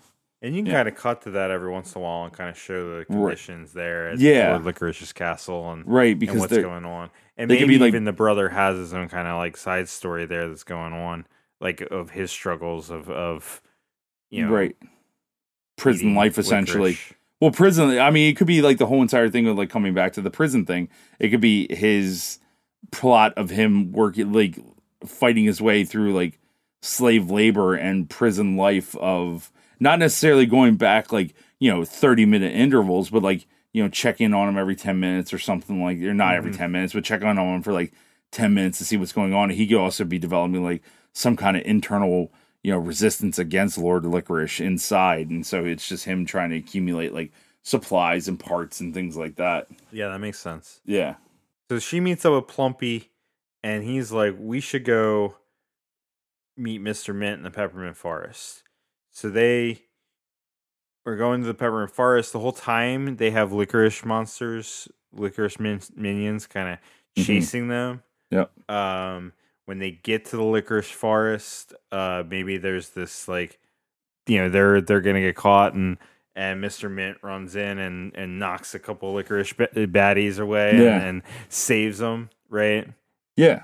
And then they talk to him, and basically it's, well, we need to get to Candy Castle, or else, so we can stop this, because Lord Licorice is, you know, ruining the land, and like even when you're going through the Peppermint Forest, you're seeing like half peppermint, half licorice, like monstrosities. It could be very like Fern Gully type of Fern Gully-esque type things, where you could see like big licorice machines taking out part of the forest and things like that, and then, you know, that's where you can develop more lore, because like Mr. Mint can explain, you know, about that kingdom that he was part of, and it's like, our kingdom used to be a glorious kingdom.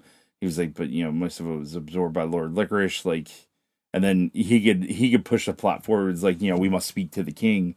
We have to talk to the king. The king will be the only one to help us, and that will push them forward to getting to the Candy Kingdom. Mm-hmm. Yeah. And then maybe they do, when they leave the Peppermint Forest, they do pass by Licorice Castle and the Licorice Domain, but there's just licorice monsters everywhere, and they don't know what to do, so they have to be really kind of secretive getting by. Right. And then they try to go through the Gumdrop Pass, and they meet up with Jolly, and Jolly is a bit of a hustler, is trying to charge him a toll to get through, and maybe they strike some deal with him where he joins them in some way.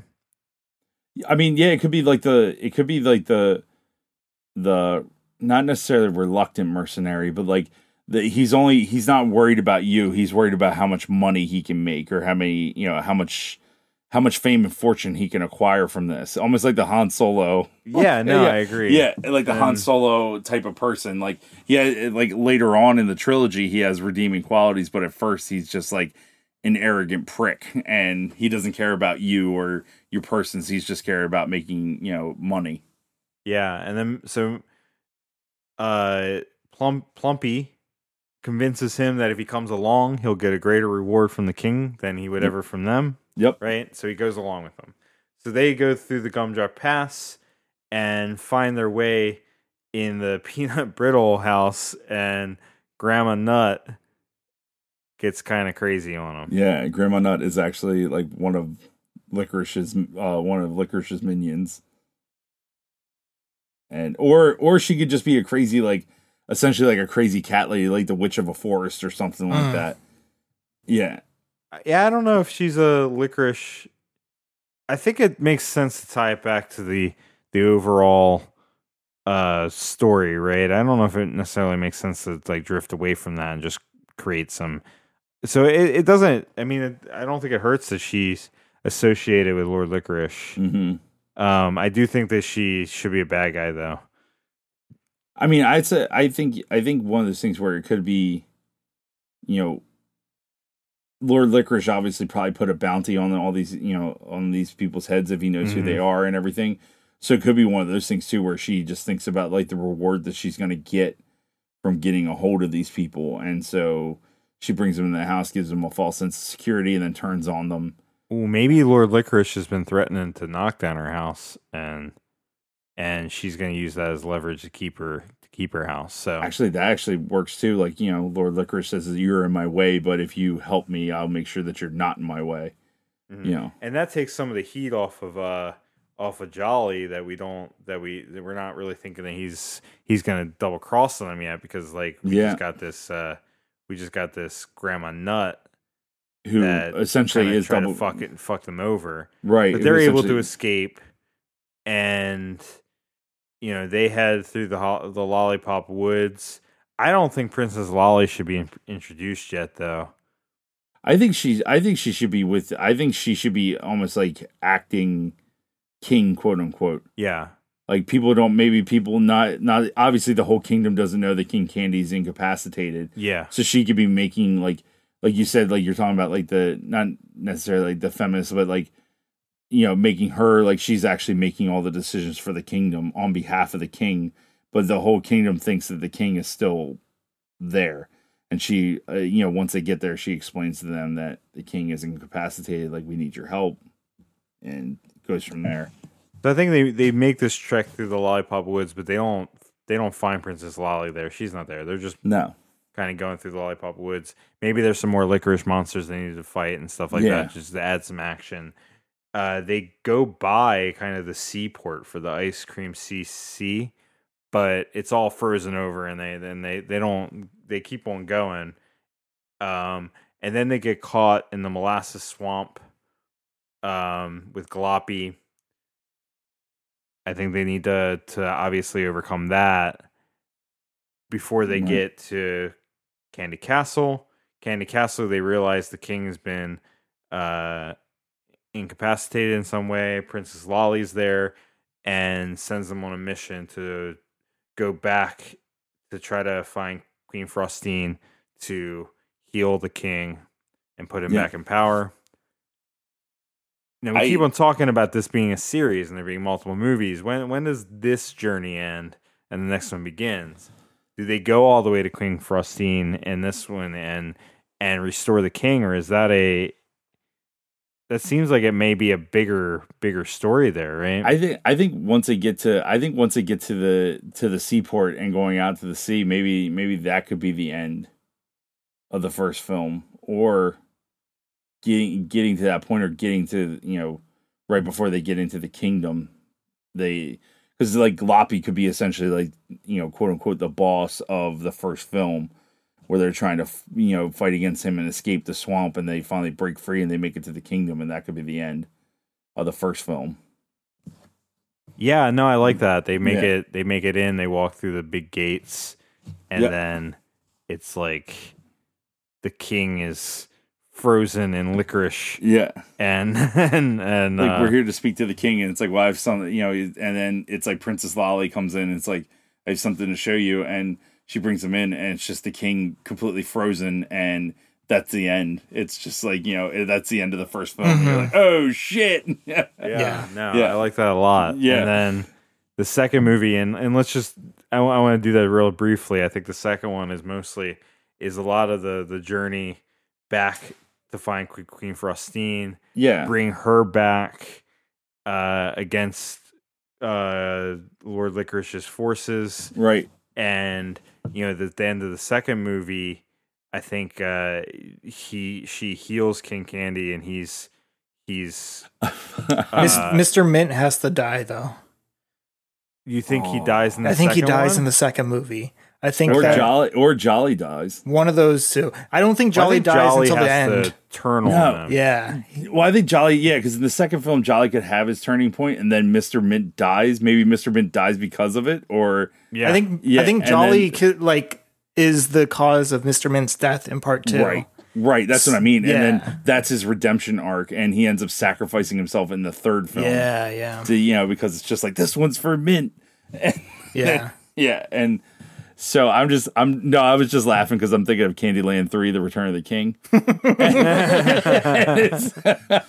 So then the king returns in Candyland 3. Yep. I kind of want to give the brother character a little bit more of an arc later on, right? Yeah. So I think that's where I think in the second and third film, to help break it up, I think the second film starts giving more of the brother a little bit more plot, like him putting together stuff, and then the third film would definitely be not a like massive chunk, but a good chunk of it, like him actually destroying like Lord Licorice's like main kingdom from the inside with the resistance of like people from the town and other villages and things like that, like actually coming up with like an overarching like plot of them working on destroying like the inside of his castle and breaking free out of it. But maybe Lord Licorice has like a daughter that helps the boy escape, and that is part of him getting out and turning Lord Licorice's daughter against him in part 3. So now you have this his love interest. They can meet in 2, and that can be your B story for him. And that could be his love interest in 3. Yeah, like they end up like, you know, he's like, I'm going to escape, and she's like, take me with you, and he's just like, okay. Yeah. And then, you know, when King Candy is alive and well, he, you know, raises his candy armies. They all storm Licorice Castle.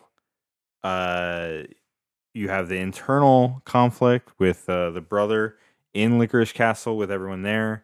Yep. And then it's just a big brawl for all to like take down Lord Licorice. Yeah. And then, I mean, it sucks that Mr. Mint died, but who are we gonna have kind of like the epic battle with Lord Licorice? It's gonna be the main girl. Yeah. You think it's the girl? Yeah. Okay. I think that would be. I think that would be fitting. Maybe we can do some kind of, fantasy plot where she has to find some kind of weapon, or like King Candy bestows a weapon upon her that will help her like destroy Lord Licorice, or, you know, she gets a weapon later on. Well, I think Lord Licorice's daughter, right? He goes with the boy, and right. I think so. The daughter and the boy are trying to defect to the other side with the queen and the king. And at some point, Lord Licorice kills the boy, and the sister just goes fucking ham and is the Aragon of the story, and just like destroys Lord Licorice. What kind of major, like, that would, Oh man, I would be heartbroken. Like, especially right, if you figured out all this stuff, the and then whole it's like thing. Yeah, it would be a hell of a twist. Like, especially in the third film, like if it's like killing Sam at the end of the movie, right? And you're like, "Fuck, no, not Sam." And did all this work, and then, but like I'm with Chad on that, where he needs.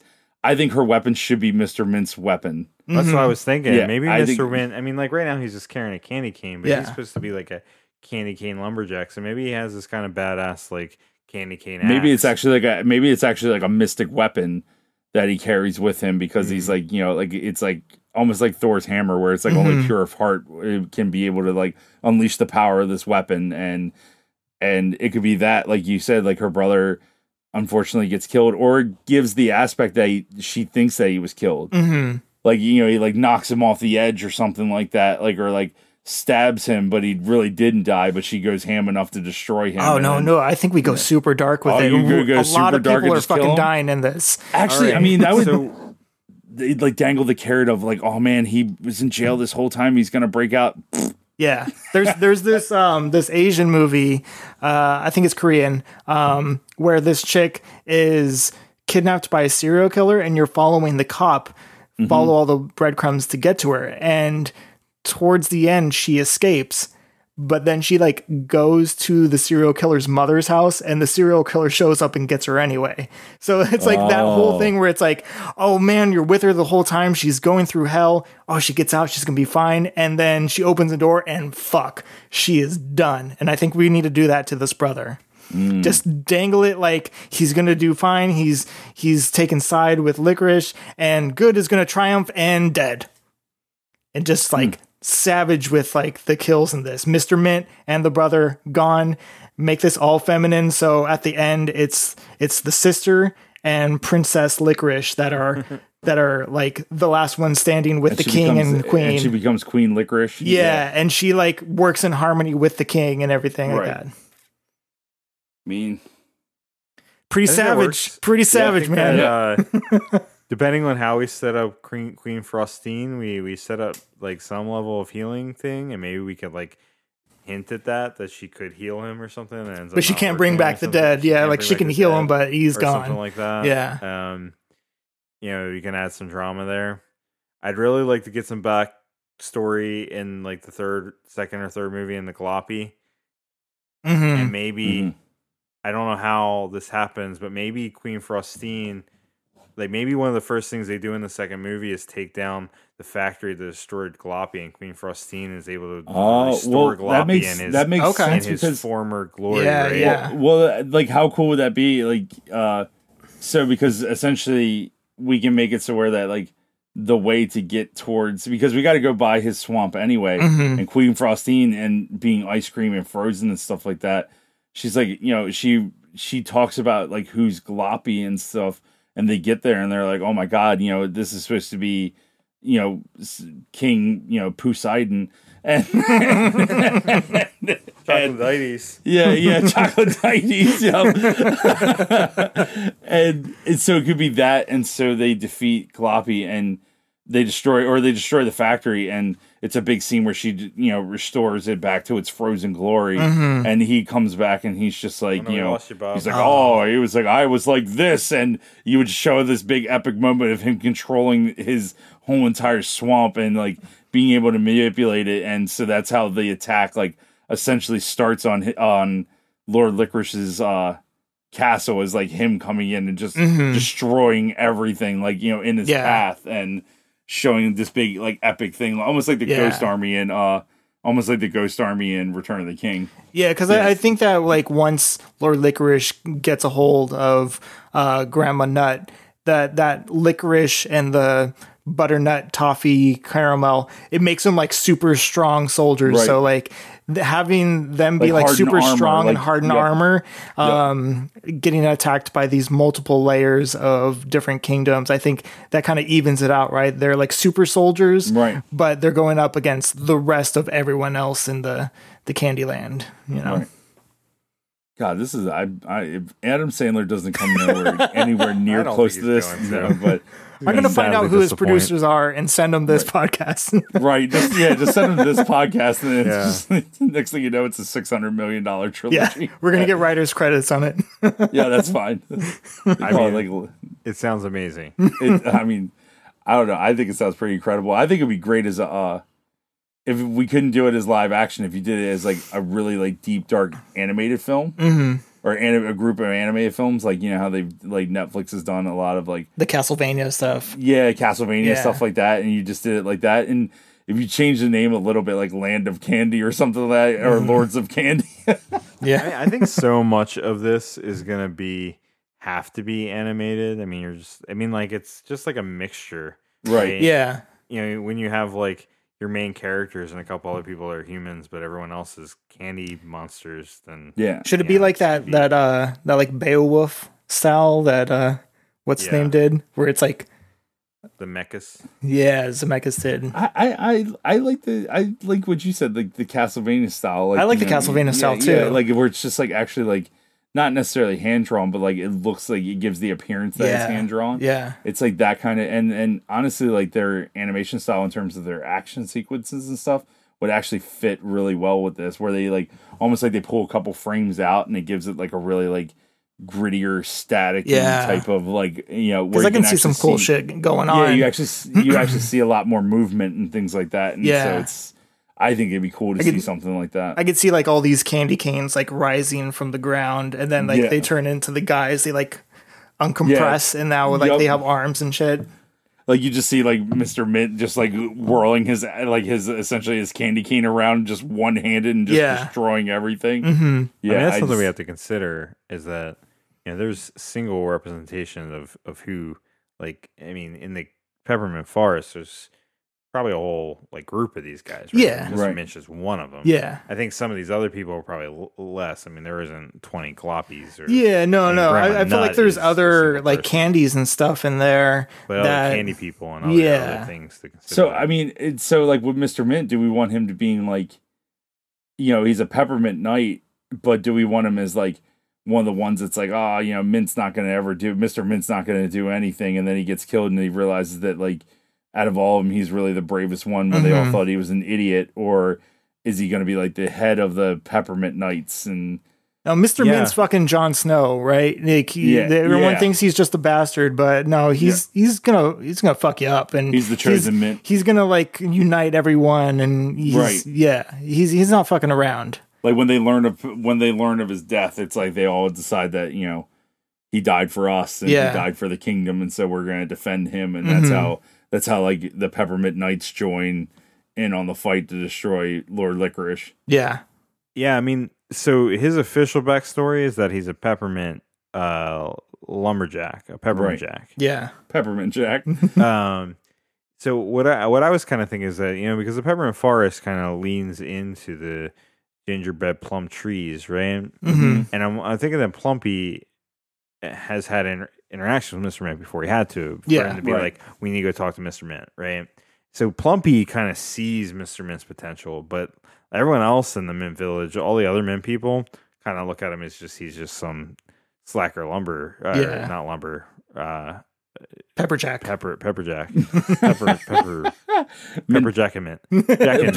and Mint, Checker Peppermint. Checker Peppermint. Yeah, and so he takes them originally to talk to the Mint people, and they kind of turn him down for help. So he's like, all right, well, I'm going to take you to the king, right? Mm-hmm. Right. And so I don't know. I think it all could be really cool, and I've not put any thought into what the story would be, but just like this idea of this epic fantasy tale based on Candyland just has always sounded amazing to me. Yeah. Yep. I think you need to like get away from trying to make it too funny or too like joking on itself. It just needs to be like real. And it needs to be like powerful, and like we're telling a serious story, and there's some comedy in there. There's action, there's death, there's love, there's like all this stuff, and just make it based in a candy world. And and it'd be amazing. I agree. Like you don't want to make it like super funny. Like you wanted to take itself seriously and you wanted to be lighthearted, but you don't want to make it meta. Where it's like, haha, like we really know this is a board game, and it's like, no, it's you almost want to make it feel like where did the board game Candyland come from? Oh, it was based on this epic story, and then the story was passed down, and they created this game called Candyland because of it. I think we want to take we want to take the Fifth Element and make it a little bit darker. Like it needs to have a little humor in there, but it needs to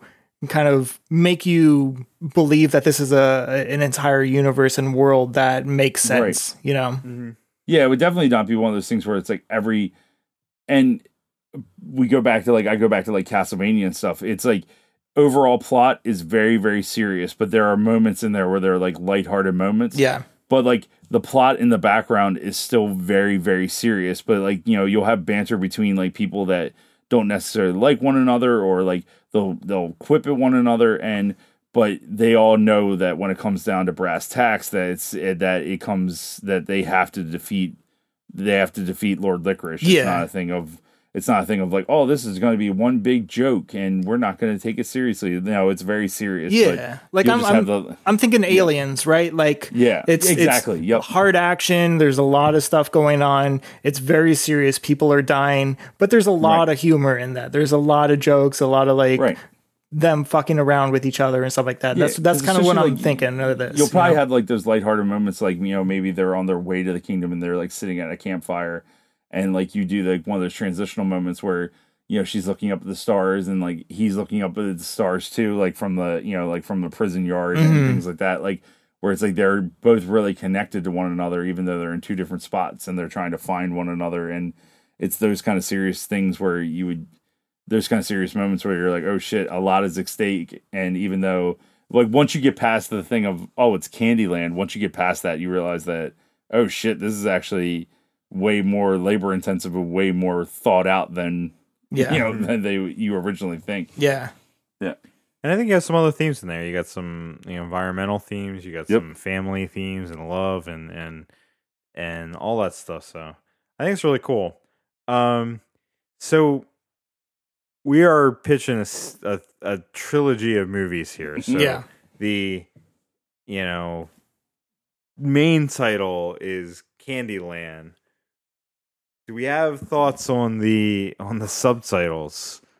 Oh, subtitles. And we don't have to get into this if it's too much, but I think we can come up with some funny subtitles. Not funny, not funny, but funny in context. Well, it's like I'm just the second one I think should be Melting Point. Oh man, I mean that's good. What should the first one be though? If you think about like trilogy titles and how they kind of set up what the story is, right? Yeah. Like, you have the one. I mean, if we look at Lord of the Rings, you have like Fellowship of the Ring, which is sets up the mission. Second one is they're Big Trouble and they're probably not going to win this one. And then the third one is was the main adversary of it, right? And then the third one kind of talks about what the resolution is, right? And so I was go ahead. I think the second one, what would we call Queen Frostine's Kingdom? Because we can always call it like Journey to like the Frosty Kingdom or something like that. Okay. Yeah, you know what I mean? Like it's because that's where you're trying to get to is Queen Frostine, and it's yeah. Or whatever crystal Queen. Or whatever crystal or magic that she gives you, we can call it that. Like it's like we could say Candyland, like the like the Stone of Healing or like something like that. Like Well, what are we having her do? I mean, so we're going to find her if she's in isolation, right? Mm-hmm. Yeah. And maybe it's called like Candyland, the Isolated Queen or something like that. Yeah, or the Isolated Kingdom. Oh, okay. I like that. Isolated Kingdom. Yeah. And that's for the second one though, right? Right, that'd be it for the second one. The first one, I think well, maybe she's the Lost Kingdom. I think Isolated is a little weird for a title. Yeah. The Hidden Kingdom? Actually, Hidden Kingdom would actually, I think, be better, like Journey to the Hidden Kingdom. Yeah, I like that. Because I mean, it is hidden away from Lord Licorice. Yeah, it's across the ice cream sea. Yeah. So I would say Journey to the Hidden Candyland, Journey to the Hidden Kingdom. Yeah. Sounds what would the first one be though? I still don't know about the first one. Do you want to do Melting Point for the first one?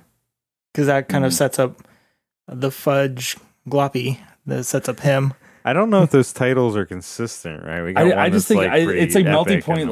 He's raising the temperature to make licorice a thing. But Melting Point to me sounds like almost like a. But it's a melting point of chocolate and candy. It doesn't sound very fantasy to me. That's what I'm saying. One of them sounds very epic fantasy, and the other one sounds like a 80s action. Well, that's what sets it up like an action movie. But then it's like, oh no, we're going fantasy. Melt harder. We can. I was thinking we either are establishing what the threat is, so like something about Lord Licorice, or we're establishing what the hopeful like answer is. So if you talk about like Star Wars, you got Phantom Menace, which is establishing what the threat is. You have A New Hope, which is talking about like Luke being the new hope for the rebellion and for the Jedi and all that stuff. You have A Fellowship of the Ring is talking about like what that hope is, the new, or what the presumed answer to the question is, which it ends up being the Fellowship of the Ring and various forms saving the day, right?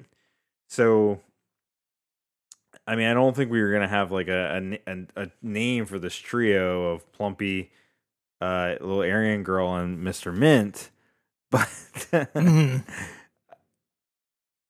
what I don't. We just go 1, 2, 3.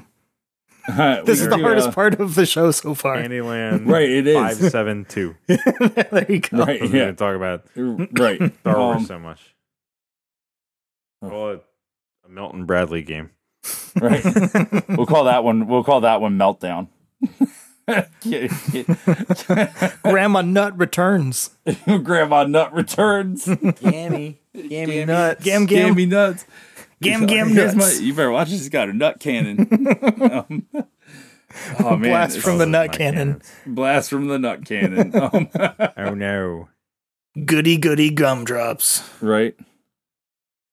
Too sweet for TV. Just imagine lifting up the shirt and it's just fucking it's just 2 gumdrops. But it's like a bar, so censored on it. Yep. But you can see it's just like the sprinkle like glittery candy underneath. I mean, we can always make them. We can make them candy puns too if we can figure out. If we know any candy puns, goddamn. Right. No, yeah, I mean, I think that if we're just trying to, highlight what the gist of the story is, the first one should, in a nutshell, in a grandma nutshell. Grandma nutshell. You should talk about their journey to the Candy Kingdom, right? Yeah. And then the second one is really, I mean, like the main story is about finding Queen Frostine and curing and saving King Candy. And then the third one is Candy about Wars, restoring the Candy Kingdom in the power, right? So like the first one could be like Adventures in the Candy Kingdom. The second one could be Journey to the Hidden Kingdom. And then the third one could be just like the Kingdoms Collide. Yeah, Kingdoms Collide or something like that. Actually, that's pretty cool. Really good. Yeah, actually, it's really good. Like Candyland 3 Kingdoms Collide. Yeah. Okay. Yeah. I don't think that gives anything away, like who's going to win or anything, right? No, that's actually perfect. So it'd be Adventures or Journey to it'd be Adventures in the Candy Kingdom, and then Journey to the Hidden Kingdom, and then Kingdoms Collide. Yeah, I like that. I like that. That's good. Yeah, this kingdom thread. Yep. There we go. Yeah, so there you go. Now you can edit out friggin' 13 minutes of all that shit. Yeah. All right. So while we're at it, let's take 20 minutes to talk about who we should cast in this sumbitch. Oh shit! Well, we definitely have to cast 2 Aryan people. right, so let's just go through who we need to cast, right?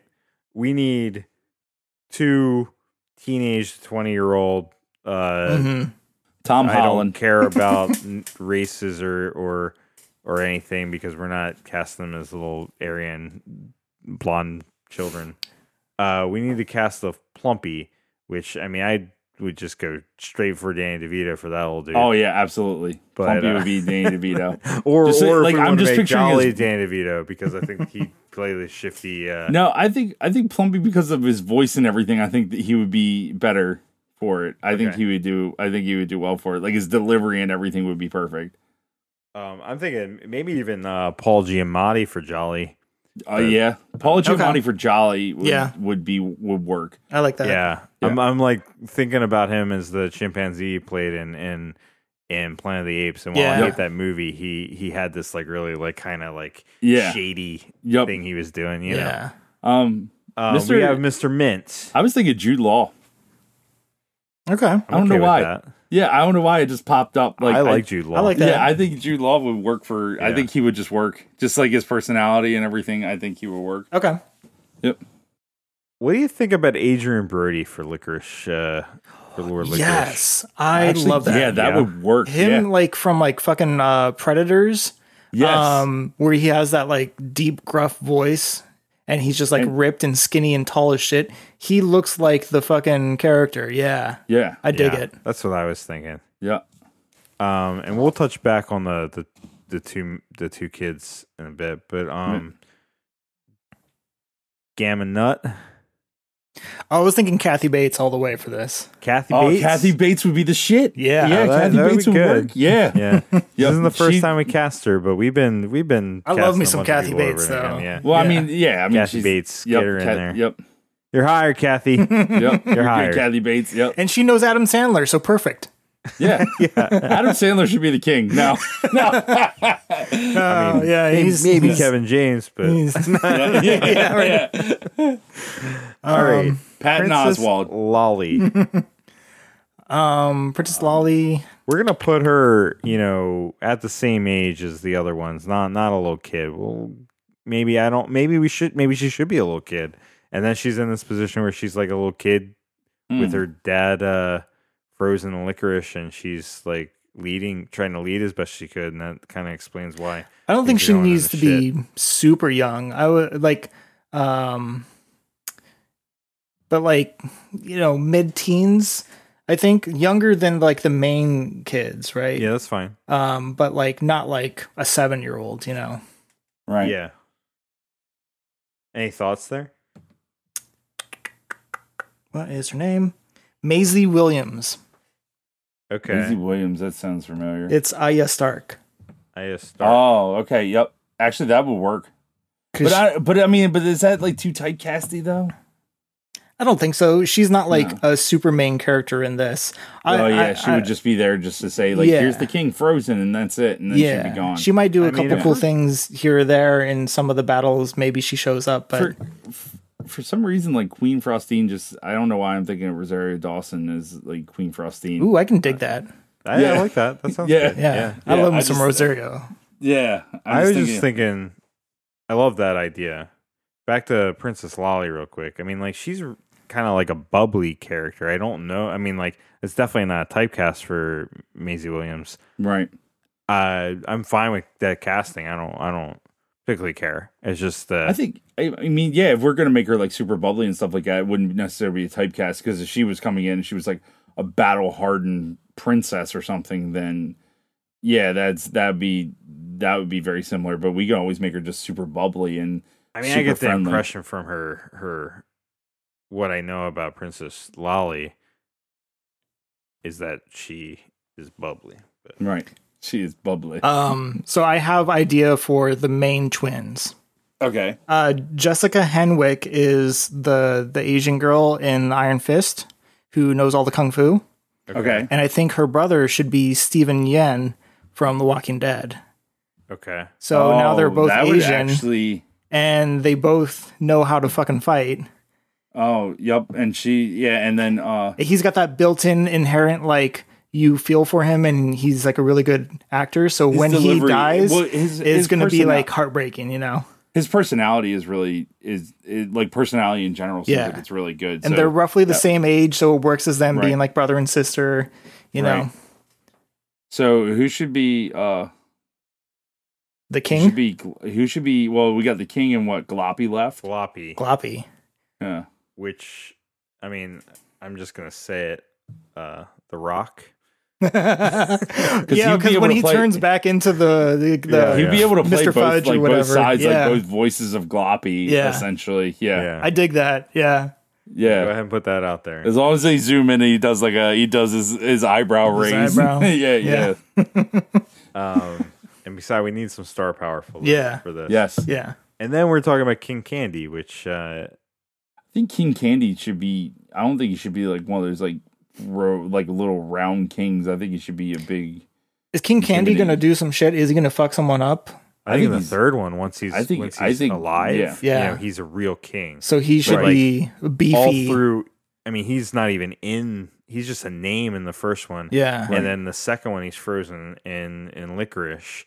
The third one, he's a presence. Like I'm picturing I'm picturing him just being so badass. Like he's in the Candy Kingdom, and he just like cracks his staff on the ground. You actually start to see like all the different factories in different areas start to actually crack and crumble because he has that much power. He just sends a shockwave through the kingdom. So it's got to be somebody like big and intimidating. Okay.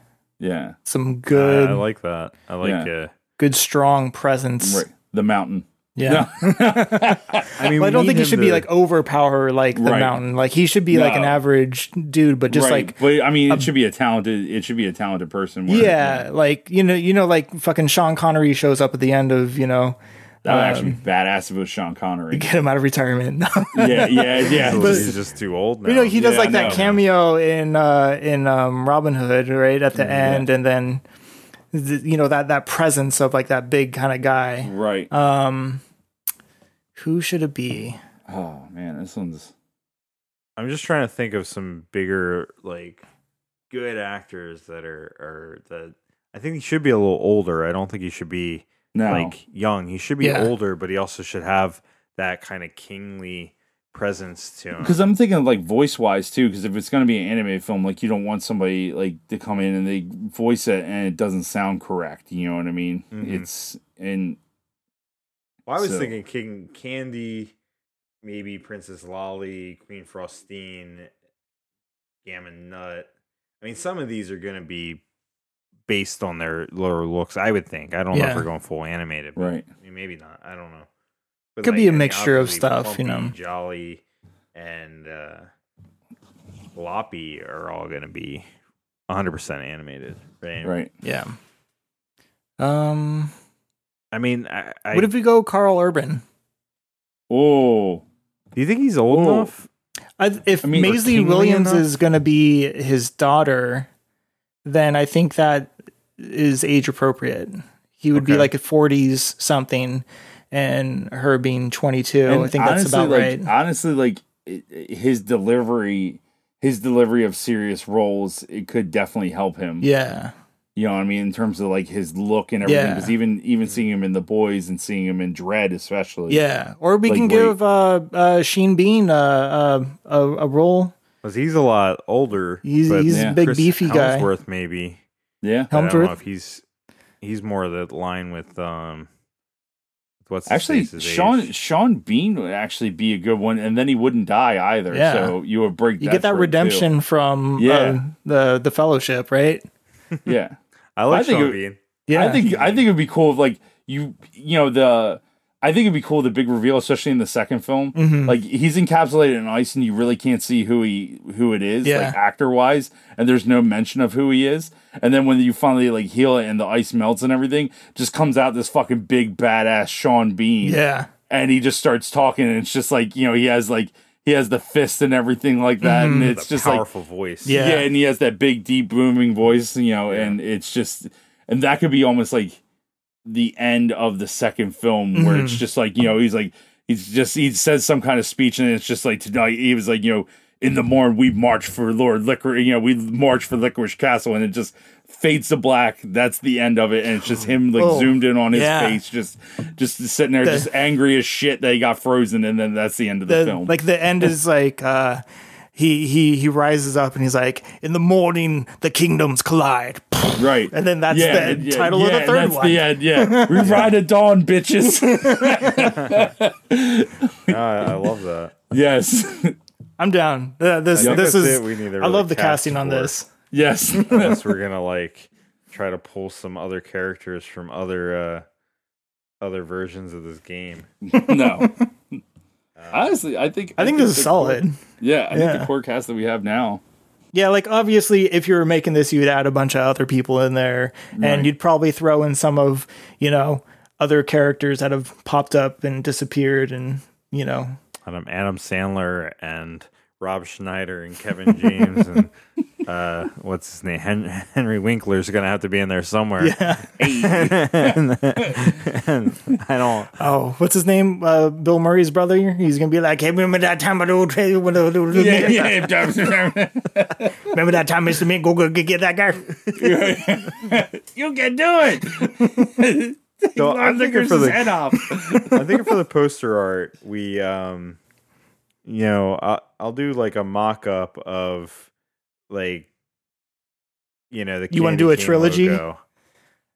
And then I'll put all three names under it. Okay. But then just have if I can do it, I have no idea if I can do it. And frankly, I'm sure the people that actually pay attention and maybe not will notice I've been so busy I haven't even been updating poster art for the past couple episodes, but whatever. It's 2020, you get a buy. Yeah. It's just been crazy lately, right. and we've been really pushing it just to get the episodes out on time, right. and I just haven't had time, and eventually I will catch up with poster art and get all that stuff together and everything. But what I was thinking is actually to take the Candyland board and turn it into a kind of medieval style, like a fantasy map kind of. Okay. Yeah. Mm-hmm. Right. Yeah, that'd be cool. To do a recreation of it, and then the sequel, then really big on it, Candyland with the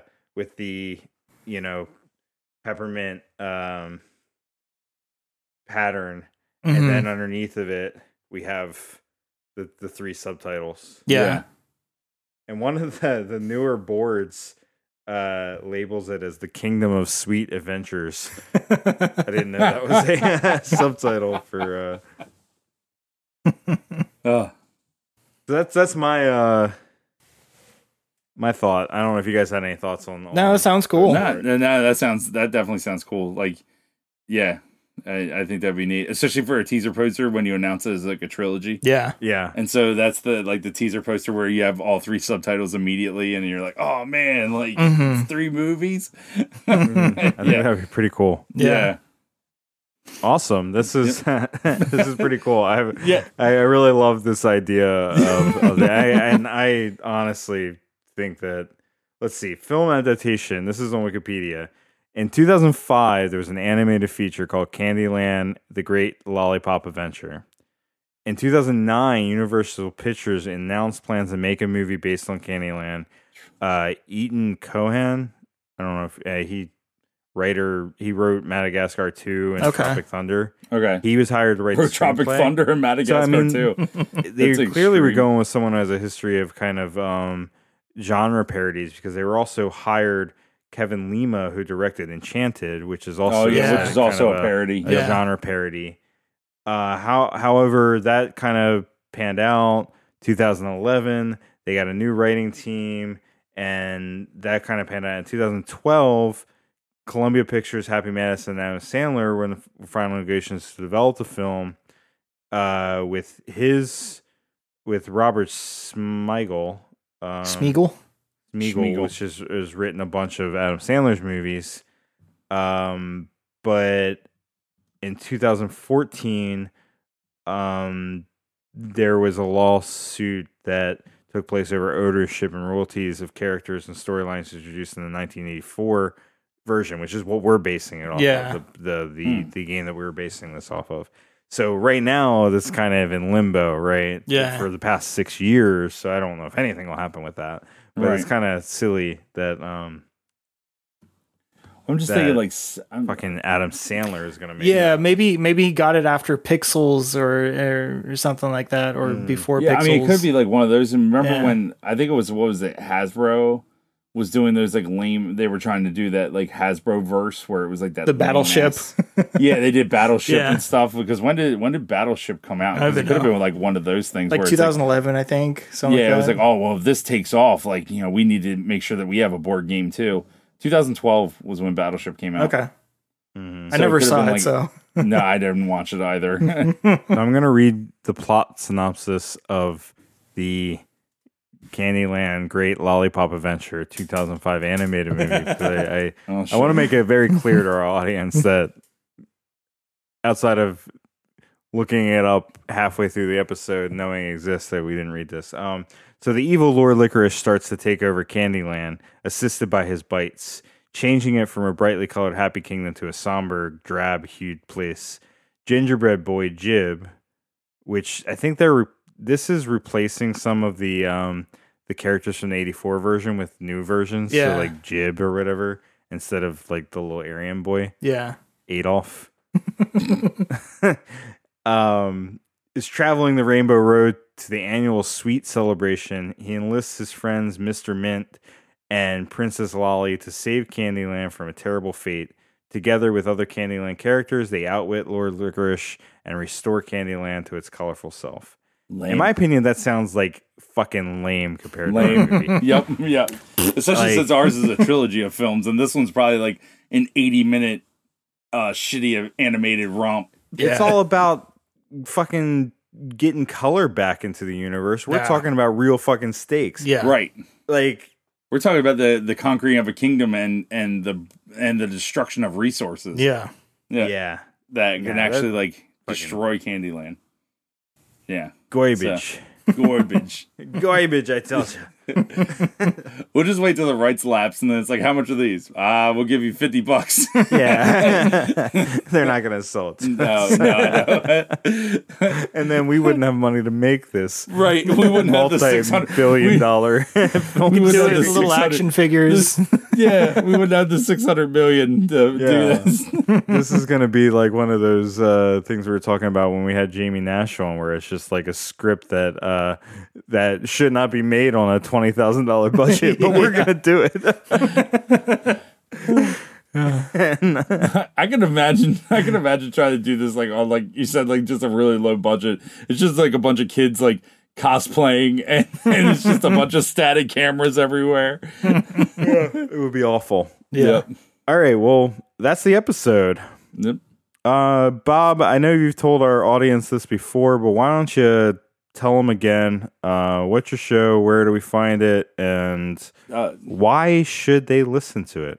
So Complete Geeks is a weekly podcast where we talk everything from video games, movies, TV shows, including reality television, and action figures. I talk about action figures on a weekly basis. Somehow we always get around to talking about Ninja Turtles. It's just overall, we're non-biased in terms of consoles. We just sit there and bullshit about video games, usually anywhere between an hour and 2 hours every week.